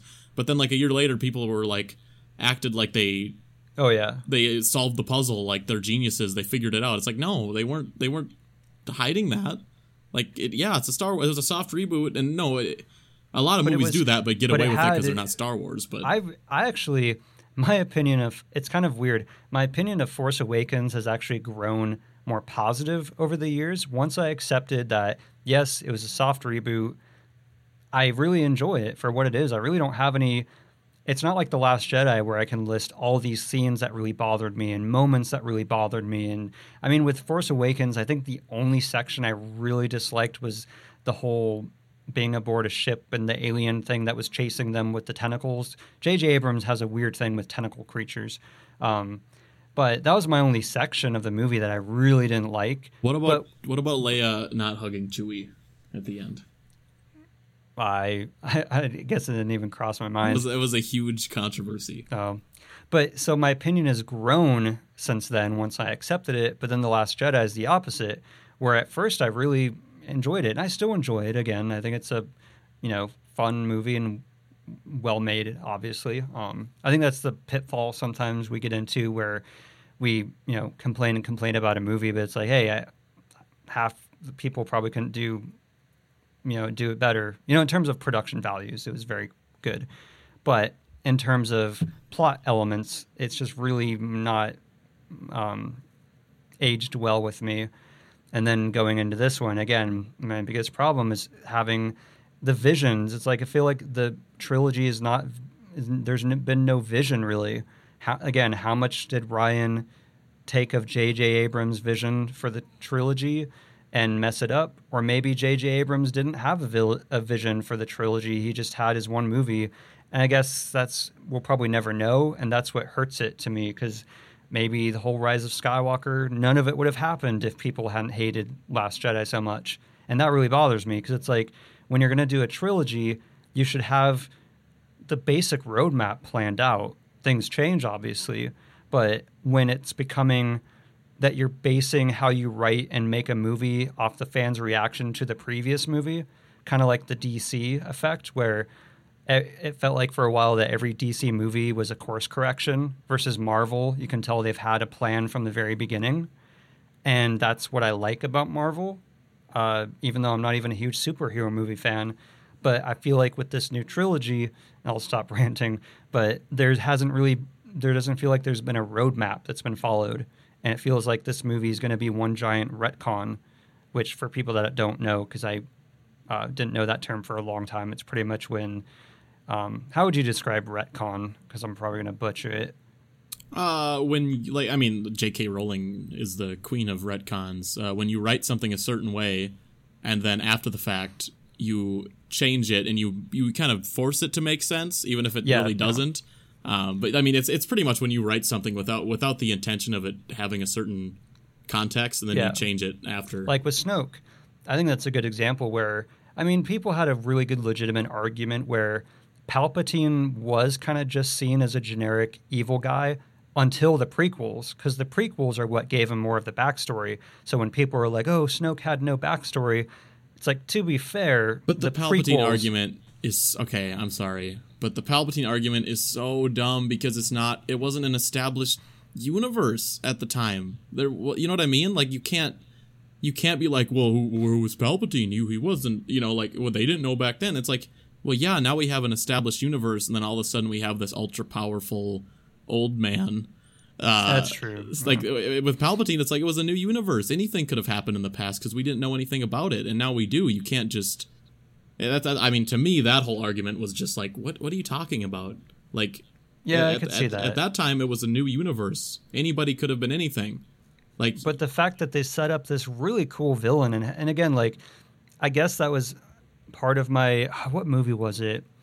I think it was Super 8, or maybe it was Cloverfield. It's one of those. It's always J.J. Abrams, where they had all these things that people were, and same way, lost, I guess. And I know part of it's not the filmmaker's fault because we're the ones making all the speculations. But when you create a character with such an interesting face and, you know, speech pattern and just, Snoke was so interesting to me, and I wanted to know more about him. And again, like, let's say they bring up Snoke in the new one and give him a backstory. It's like, well, okay, was that planned from the very beginning? Are they only doing that because people got angry that they killed him off without any kind of payoff? Because pretty much Last Jedi, to me, I would sum up as like the perfect example of having so many setups with the first movie and then really little to no payoffs. Like, every potential payoff was just canceled. Like, nope, Snoke's no one, Rey's no one, you know, that whole thing. So now anything going forward, I'm going to be constantly wondering, like, okay, are they just doing this because people got mad? Was this planned? Was this JJ's vision? Like, it's visionless at this point, and that ruins for me. And I understand if people can go in and not care about that. Totally understand if they don't care if it was planned from the beginning. You know, they take the movie. I have a friend who's kind of like that, where he takes it as it is. So if it has some really cool payoffs, he doesn't care if it was planned from the very beginning. But I do. Like, that's my big thing. Yeah, I mean, it's something you'll always be thinking about. It's something that people get... And I mean, that's where I try to put myself in the perspective of, like, because I was always a pretty big Star Wars fan, but for me, Harry Potter was always the top one for me. Versus you, it was Star Wars. But with Harry Potter, like, none of the new stuff has ruined anything for me. Like, even though, I mean, I don't think, this shows how bad it was. I don't think anybody will argue that The Cursed Child was just awful. But for whatever reason, it didn't really ruin anything for me. Versus, like, The Last Jedi, like, maybe it's because my attachment to Star Wars wasn't nearly as strong. But it just, like, made it so I was just like, if you're going to treat the audience like this, it's like, I don't know. But then Solo was okay. I mean, I enjoyed Solo. It was fun, like, yeah. My thought is, like, you know, I just don't know how they're going to make anything out of this trilogy with one more movie. Because they've done nothing. I mean, like, just think of how many... I'm trying to phrase this correctly. Like, just, like, if you look at A New Hope and The Empire Strikes Back, just think how well set up that was for a final movie. Right. And now it's just like... And this was the biggest issue with The Last Jedi for me. I mean, regardless of all the plot, was that at the end of The Force Awakens, even though people are absolutely right, there was very little creatively, that movie was... They didn't think too much about the plot because they knew what they were doing. Yeah, it was like a paint by numbers, but a really cool and fun paint by numbers. But they did an amazing job with the characters. Right. Like, I cared about Rey. I cared about Finn. I cared about Kylo. Harrison Ford, they did a great... I mean, I didn't mind them killing off Han Solo because his screen time was utilized so well. Like, I remember I really liked the fact that Leia and Han had split up because to me that's actually what would have happened. Right. You know, they wouldn't have stayed together. Yeah. And, you know, I was all fine with that. And I didn't leave the movie thinking it was the most genius thing ever made, but I was like, I mean, they did the right thing as far as furthering the franchise because it was pleasing enough for people that were really into it. And it was great for the casuals who was... And I guess I'm an idiot. I rarely see twists coming. So if I can see a twist coming, that means it's probably too obvious. But I did not see Han Solo dying coming at all. I don't know why. I guess I get too in the moment. So when he was killed, I think I actually did. Spoiled for I me, did cry. I think I shed a tear because I was like, no, not Han Solo killed by his son. That's so and then Rey's cry and Chewie's scream haunts me forever. Like it really does. That was the most heartbreaking thing, was seeing Chewie. Like, it's his best friend, his only friend. He's been on all these adventures with him for however many years, not counting Solo coming up with. I don't know if I got it spoiled for me, but I remember going into the movie thinking he was going to die because I knew Harrison Ford didn't even want to do this one. So I was like, okay, they're going to have him front and center, and then they're going to kill him. But poor Chewie. I'm tearing up. I don't know why. Chewie's scream. I'm sorry, I shouldn't laugh. It's funny, but it's just, I don't know. I guess I think too. I get too involved in. I wonder if Harry Potter storylines. could make me cry. I'm not sure. Like if they made another book and they killed off Ron or something, would I be that upset? I'm not really sure. I think it's because I'm probably maybe for me it's because I'm more attached to Star Wars. So when like I saw that's what I was saying, yeah. Chewie screaming at Han, that he died, for me that was like, oh, it's like the only friend he's ever had. His life is thank goodness, and this is stupid, it sounds dumb, but like thank goodness like Rey kind of took Chewie in, because like it'd be like seeing your parent die in front of you. So that moment was incredible for me, that whole setup and that whole scene, which is one of my favorite parts of Force Awakens, because it just hit me right in the feels. But I guess I mean my what I was even trying to say, or my point was like at the end of Force Awakens, I loved the character of Rey, Finn, Poe, Kylo, everyone. But by the end of Last Jedi, I thought Poe was an idiot. Finn just became the most generic character on the planet. Rey, I mean, man, they did nothing to give Rey more character with The Last Jedi at all. And then Kylo, I still liked Kylo and I honestly don't think much of that falls in the script. I just think it falls on Adam Driver is an incredible he's a great actor. He's incredible. And and people hated it, but I like the fact that they chose to focus on like a villain who's not sure of himself. Like that's something we haven't seen as much. It would have been boring to have another villain who's 100% evil. I like the fact that he's still struggling with the light side, because you get the feeling that he was just never born evil. And that's why, and I know a lot of people hated it, and I do see their point of views, but that's why I actually did not mind. It's funny that I didn't mind this part, but I didn't mind the whole Luke turning on his lightsaber moment. I know there's a lot of people who hated it because that's, like not what Luke would have done from the original movies, but we also don't know what's happened to him since then. So I didn't hate that part, but I liked that it gave his character motivation to turn his back on the Jedi, and the fact that he's not 100% evil, that he has all these conflicting emotions. Yes, he's kind of like an emo, whatever people are making fun of him for. But I actually like that, in him as a character. Yeah, Kylo's the best character of the new trilogy, and I think most people agree with that. I don't know. That was actually the most frustrating part, because I mean, especially Finn. I thought Finn was great in the first movie. A joke. And then in this movie, he's just a nothing character. He's like, but again, he's a what? I was just gonna say in this movie, he's just a goof. Like, yeah, that's so it. Now the problem is if he becomes some big hero, and again, like he could have had a really great arc and ending, but then they had Rose. And that's a whole other thing where it's like, okay, that could have been a really great moment and a really, not necessarily a good arc, but it would have made me care more about him as a character, and he would have had more of an impact. I remember being in the theater like, yes, they're actually going to do something. And like, then Rose comes out of nowhere and goes, boop. And no, I love you. And again, talk about like, and again, I don't agree with anyone hating on actors or actresses because of the character they portrayed. I find that idiotic and silly, like people that were like, constantly harassing the actress. It's like, she didn't write the script, and even if she did, what are you trying to prove? What are you trying to win? Like, leave her alone. Leave the actors alone.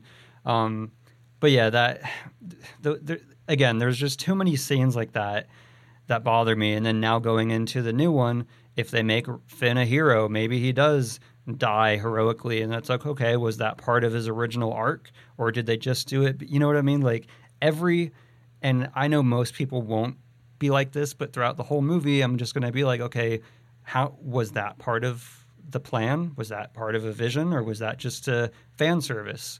Even with Palpatine, how do you think they're going to bring him back? Like, I don't know. I know we barely talked about the actual trailer, but it's like I just don't see how they can bring him back without it being just eye rolling. Like, I fell into a pool of reviving goo, and I've been plotting for years, letting another empire rise, and then J.J. Abrams gave me a call. I mean, it's like, I want to know. I want to hear from that actor. Like, did they call him and were like, again, like, was he part of this from the very beginning? Probably not. No way. But that's what bothers me. Like, it feels like a call. Like, hey, we killed off all the other characters, so we need you and Lando because those are the only ones left.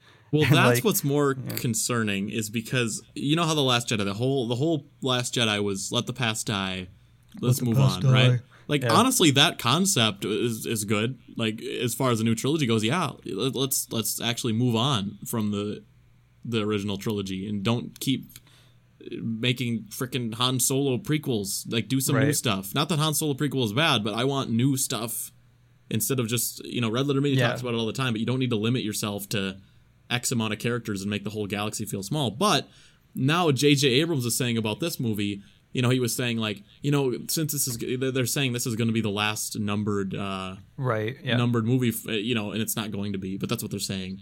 But they're saying like, we're not only making this an ending to this trilogy, J.J. Abrams is saying we're making this the ending to the first and second trilogy. That's what he was saying at the Star Wars celebration. He was like, we wanted to make this a way to tie it all together, make this an ending not only to this trilogy, but to the prequels and the original trilogy.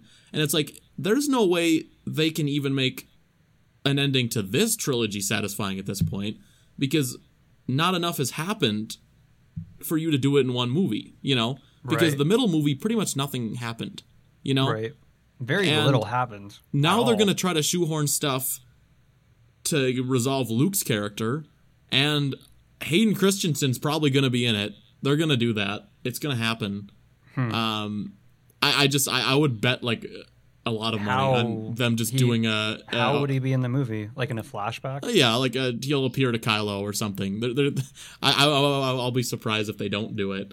And now they're going to shoehorn Palpatine in? I really hope this is just just a huge misdirection, and he just like shows up in a vision and is like telling Kylo to do it just to make all the people and I would clap. Be fine with that. Like again, it'd still be eye rolling, but I can let go a little bit of my whole anger that all this is, or my whole confliction of being like, oh, is this a retcon or was this part of the vision?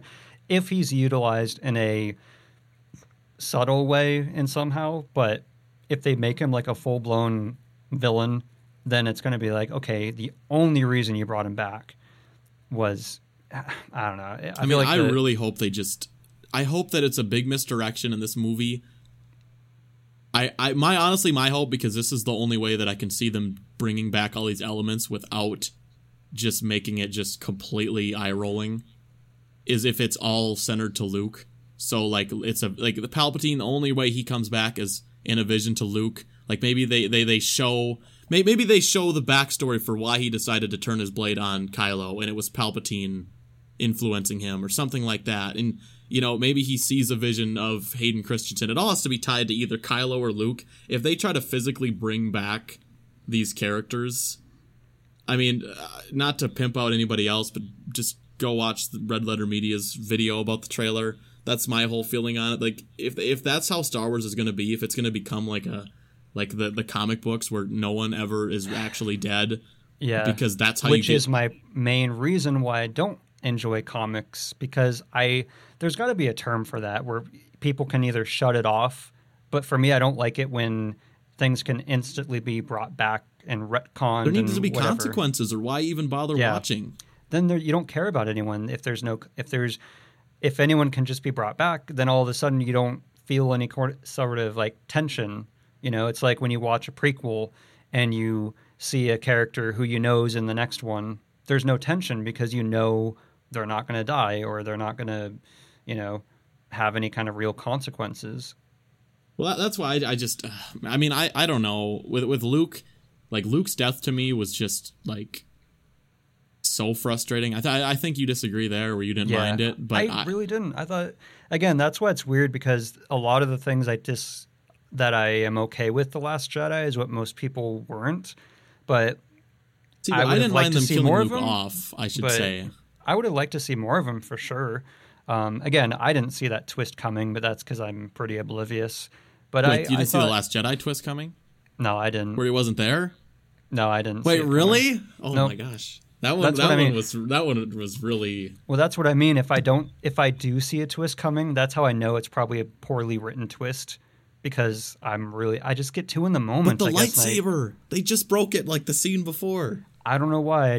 I was so, because at that point in the movie, and I think it's like the best section of the movie where everyone, Luke's performance is great, and Adam Driver. I don't know. I was just so into it that I didn't think logically about it until afterwards.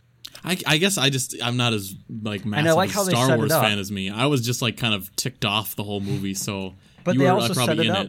I think that's one of the best setups of the movie, where when Rey is seeing Kylo and they're having their weird vision thing, he says something like, "Are you doing this? Oh, you couldn't do that. It would, wipe you out because of your powers," or whatever he says, and that's kind of like a subtle reference to that kind of ability, would kill most Jedi, but because Luke is so strong, he was able to do it for so long. Does that make sense? But they do I remember in the theater, like the second he showed up and I saw the lightsaber, I was like, okay, he's some kind of ghost.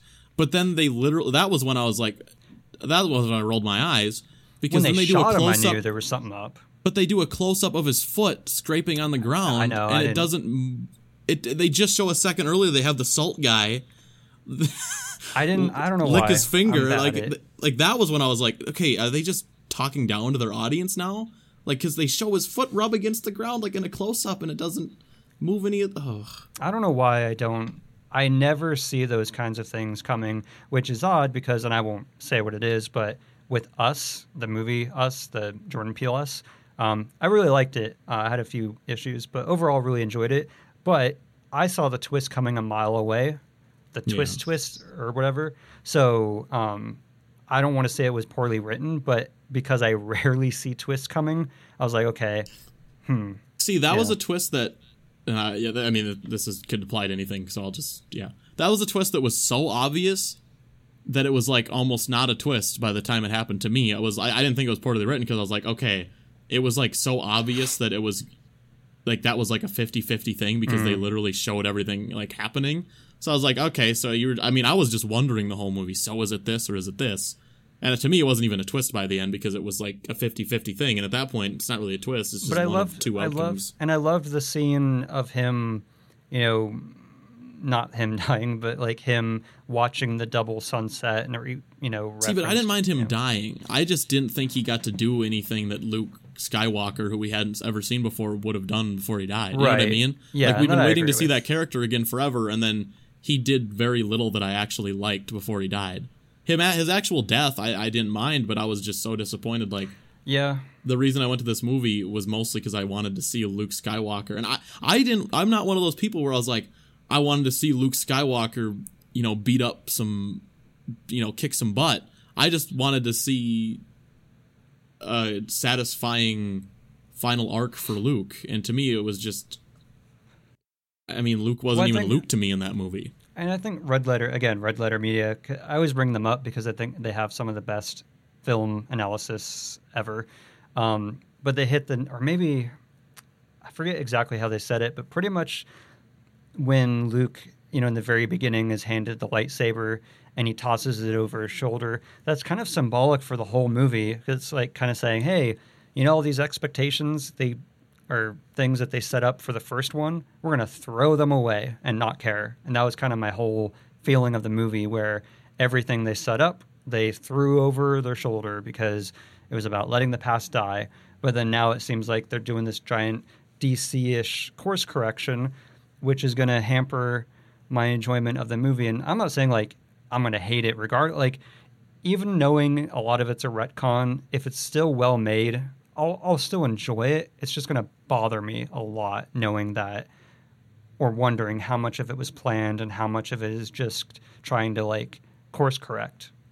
Yeah. I guess I should probably, or we should, before we wrap it up, we should at least say what we thought about the trailer itself. I thought it was a good trailer in terms of the the feeling of Star Wars. I guess it didn't feel like gave too much away.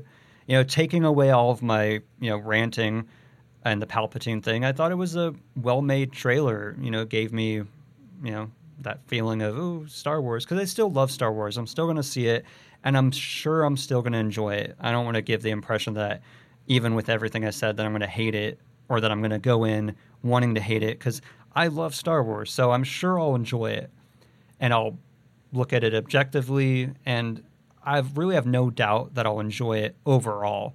I just think that there's a lot of issues that I'm going to have going through it.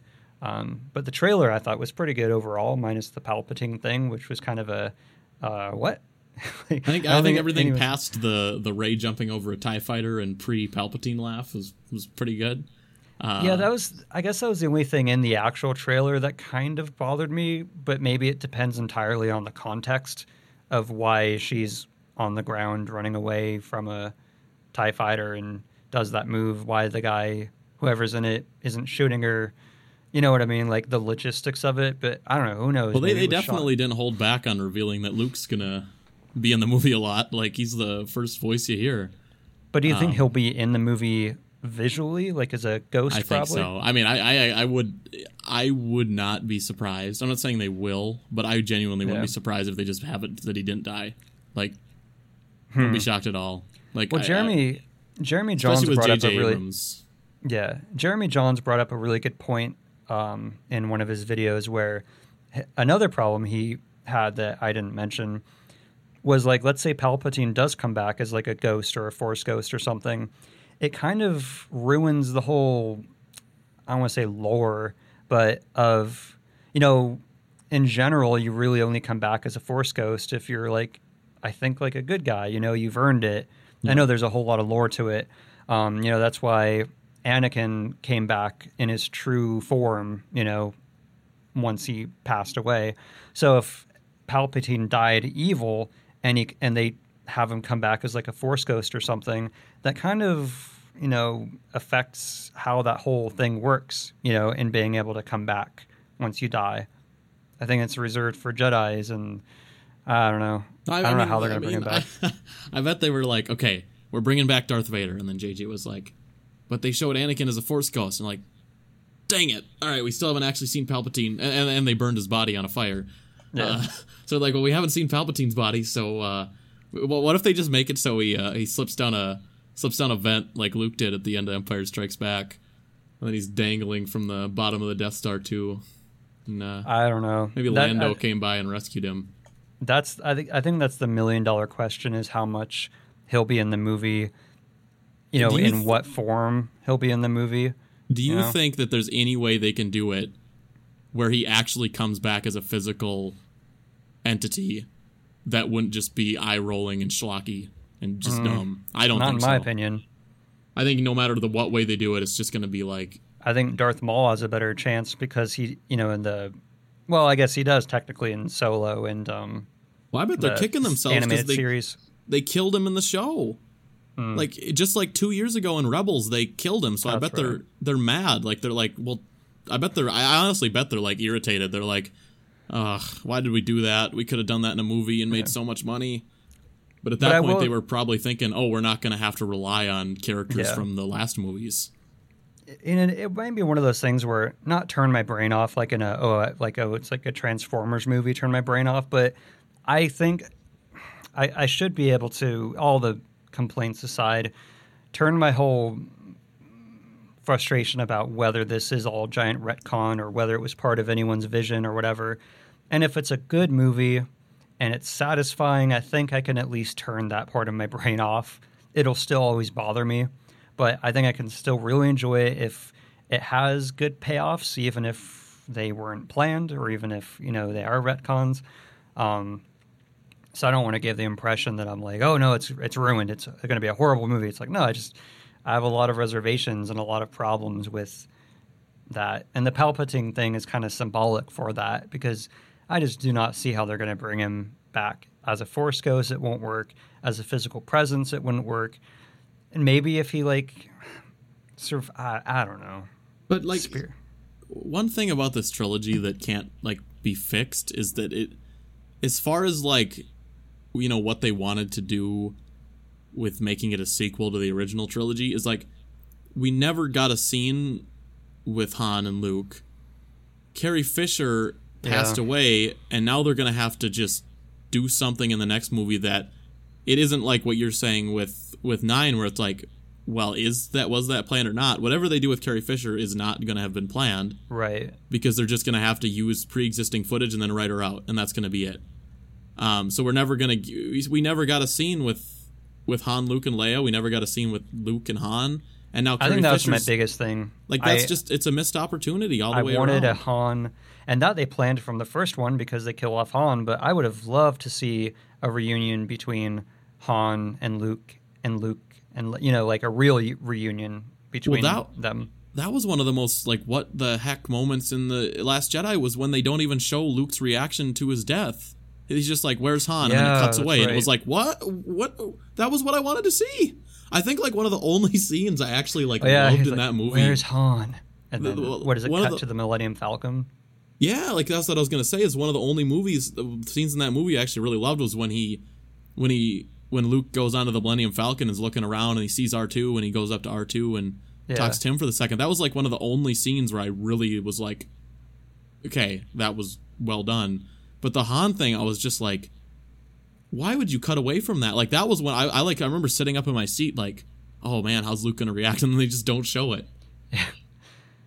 I just don't understand some of the decisions made.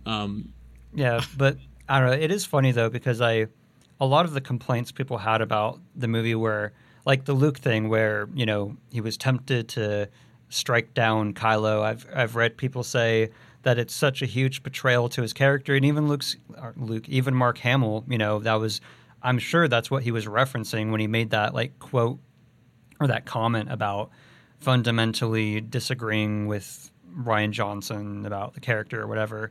So I see why people can be upset, because I do understand, because I don't know, I totally get it, but for some reason it didn't bother me, because I thought, well, maybe in all these years stuff has happened and he's become a different person, and maybe, you know, he really had a fleeting thought, because, you know, he's always struggled with balancing the light side and the dark side because of his, you know, father. I think that's usually like in Empire when he sees himself in the, you know, Darth Vader's helmet, you know, and the fact that he does show anger in Return of the Jedi. He's not like Obi-Wan. Obi-Wan, like, never shows anger in any of the movies, you know, but Luke shows that's anger. What I mean. They, like, kind of undo his character and don't explain the context, and then they kill him off. Yeah. And that, to me, was just like, but that was my argument. That wasn't earned. With people saying, no, there's no way he would have done that. But it's like, well, he did. You know, he was when he was, like, chopping at Darth Vader in Return of the Jedi, he was consumed by anger at that point, which of course was, you know, part of the story. No, I know, but you need. I think that's why people had such a negative reaction, was you have no context, and you just bring him back and you make him a grumpy guy that throws the lightsaber over his shoulder, and then he tries to kill his nephew, and then he drinks milk from a teat of a massive stupid. cow. That was dumb. And then he spears a fish and eats it, and he's just grumpy, and then he dies. And it was just, and honestly, what is so crazy about our conversation right now is we're talking about the best part of the movie. We have never even commented. That just shows how pointless and dumb the whole Canto Bight stuff was, because we haven't even mentioned it, because it was just such a waste of time. And we're talking about and the Force, the children that have the Force on the planet that probably will never be referenced again, with the broomstick boy. The broom boy that they're probably never going to reference ever again. It's just like, in the next movie, how are they going to bring Palpatine back, do all this, wrap up Luke's character, because he's clearly going to be a decent sized part of the movie, do a adventure with, you know, the squad of Poe, Finn, and Rey, and then they're gonna have to. How are they gonna explain Snoke's backstory and do the Knights of Ren? We still don't know anything about that. How are they gonna do all this in one movie? The Last Jedi needed to do some of this, and it didn't do any of it. It just undid The Force Awakens. So now, like, that's my biggest thing with this movie, is like, this movie's gonna have to be like in Endgame length to explain, like, to give even a semi-satisfactory wrap up. Especially if we're to believe that Disney is stepping back from the numbered movies for Yeah. 10 years or so, however long they can hold out. I guess if I could know anything about the movies, and you would probably never get an honest answer because it's all about PR. Maybe like 20 years from now, he'll talk about it. But I would love to know, and I would love to ask J.J. Abrams, like, okay, what did you have in mind for Snoke? What did you have in mind for Rey? What were you setting up that you were hoping the next director and writer would continue?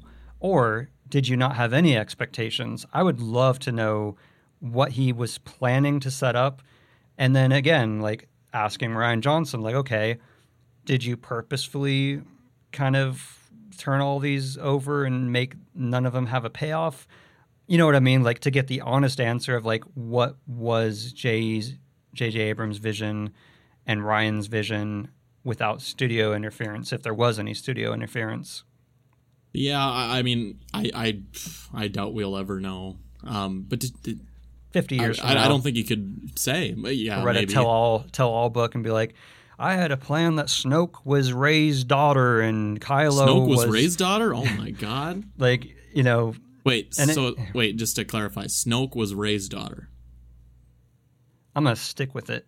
Okay, all right. Stick with that, even though it's totally wrong. That's where my brain, too much Star Wars speculation. But that's, in the end, that's half the fun. And I think that's what pissed people off the most was that, you know, Rian Johnson kind of took all that speculation and was like, nope. You know, so there was nothing left to speculate.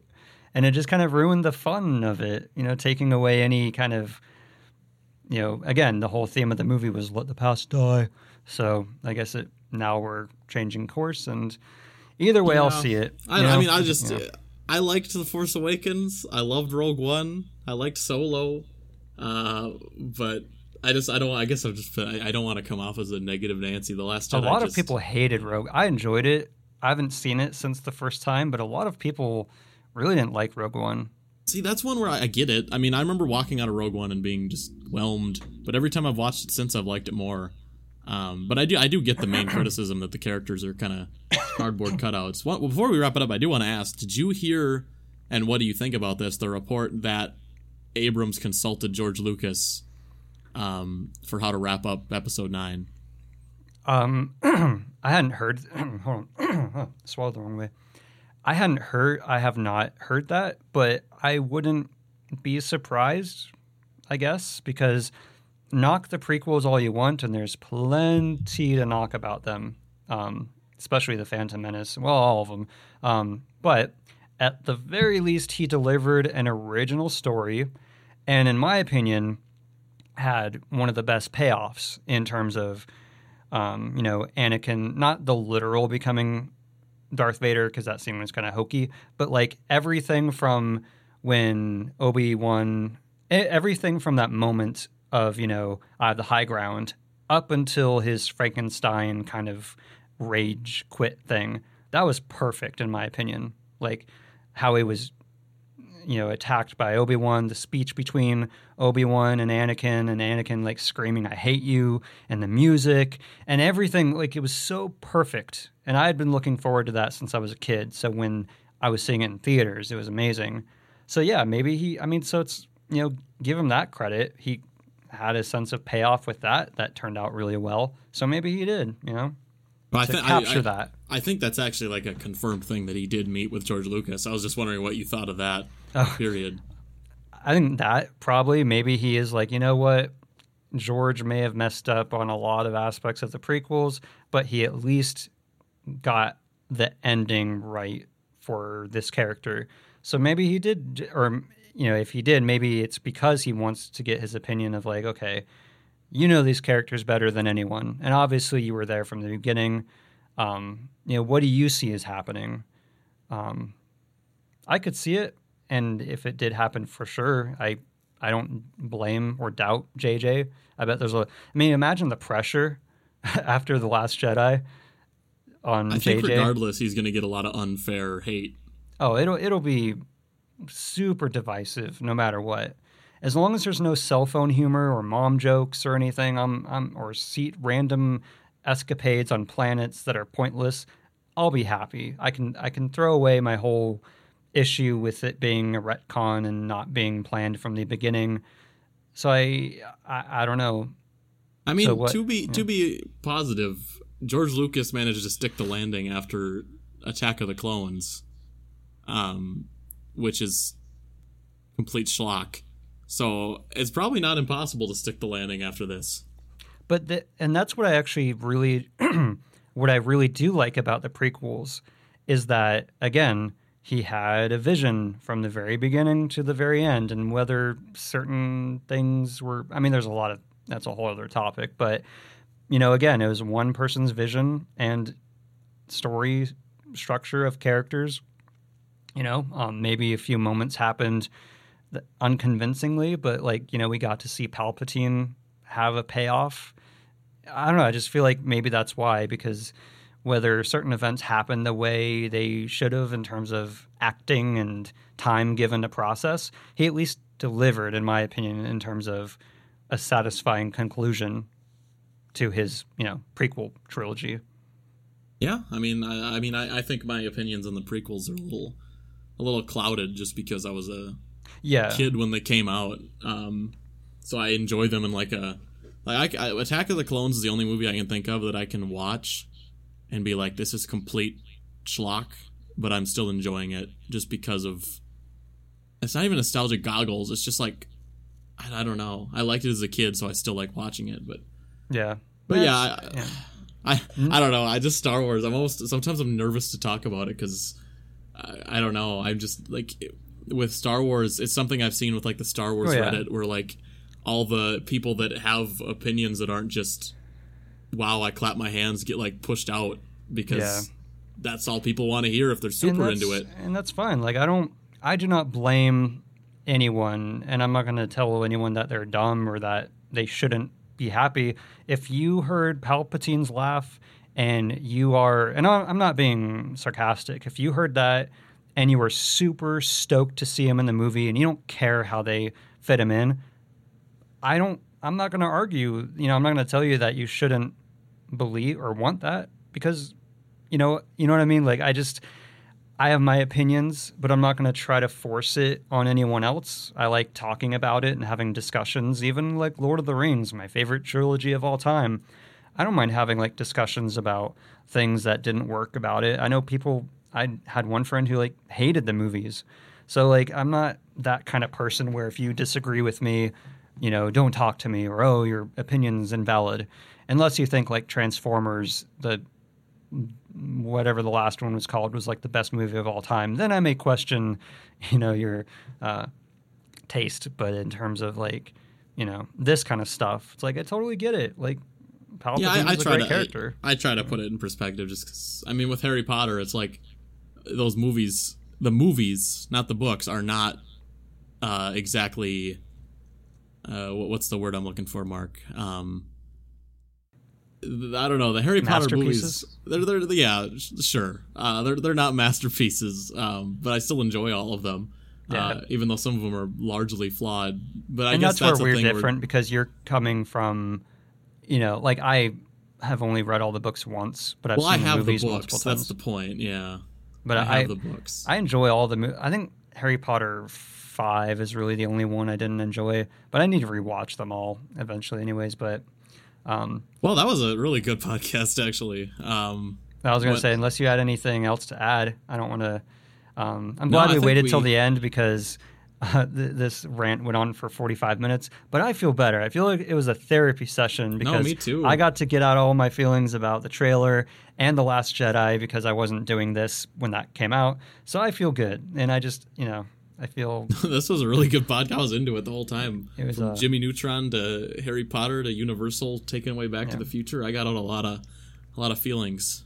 And again, anyone who's listening, if you have, I legitimately do like to hear constructive criticism, or I guess more of constructive feedback on, you know, do you think Palpatine being added is the best thing ever? Do you think, you know, like, if you hear an opinion that I share or Quinn shares and you strongly disagree, as long as it's a mature discussion, you know, tweet at me or him and offer your 2 cents or your 25 cents of why you think Palpatine could have potential of, you know, turning everything around, or why you love Last Jedi. You know, I'd love to hear all kinds of opinions and thoughts on these kinds of things, as opposed to the bubble I think some people get into where it's like, I love X, and if someone has a problem with it, I'm just going to ignore it and put them down. Like, that's not healthy discussion. Yeah, 100%. Well, thanks for listening. If you got to this part, you're a trooper. Yeah, I almost want to put a tweet at us something specific, so that it's like, wow, you're a true. What should it be though? Okay, if you are here at the very end of the podcast, Mark's on Twitter is yester_world. Mine is yester_world_Q. Tweet at us a Palpatine GIF if you are still here at the end of the podcast. Just to, I'm actually curious how many people make it to the end. Just at both of us and tweet a Palpatine picture or GIF. Is it GIF or GIF? God, I'm gonna get crap for that. That's too. A whole. I've seen. Let's wrap it up. That'll be our topic next week. Yeah. Well, that'll be the whole episode of GIF or GIF. But that really does come down to I think the creator of the whatever he actually did say, it's this. So, all right, mystery solved. But, yeah. So I think that's all I need to say. And so I guess we'll see you next week.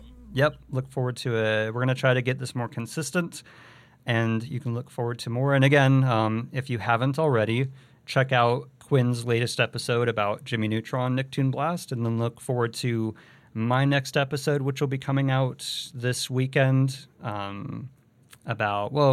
want to save it a little bit more of a surprise, but either way, thanks guys for listening, and that's all I have to say. Bye. Bye.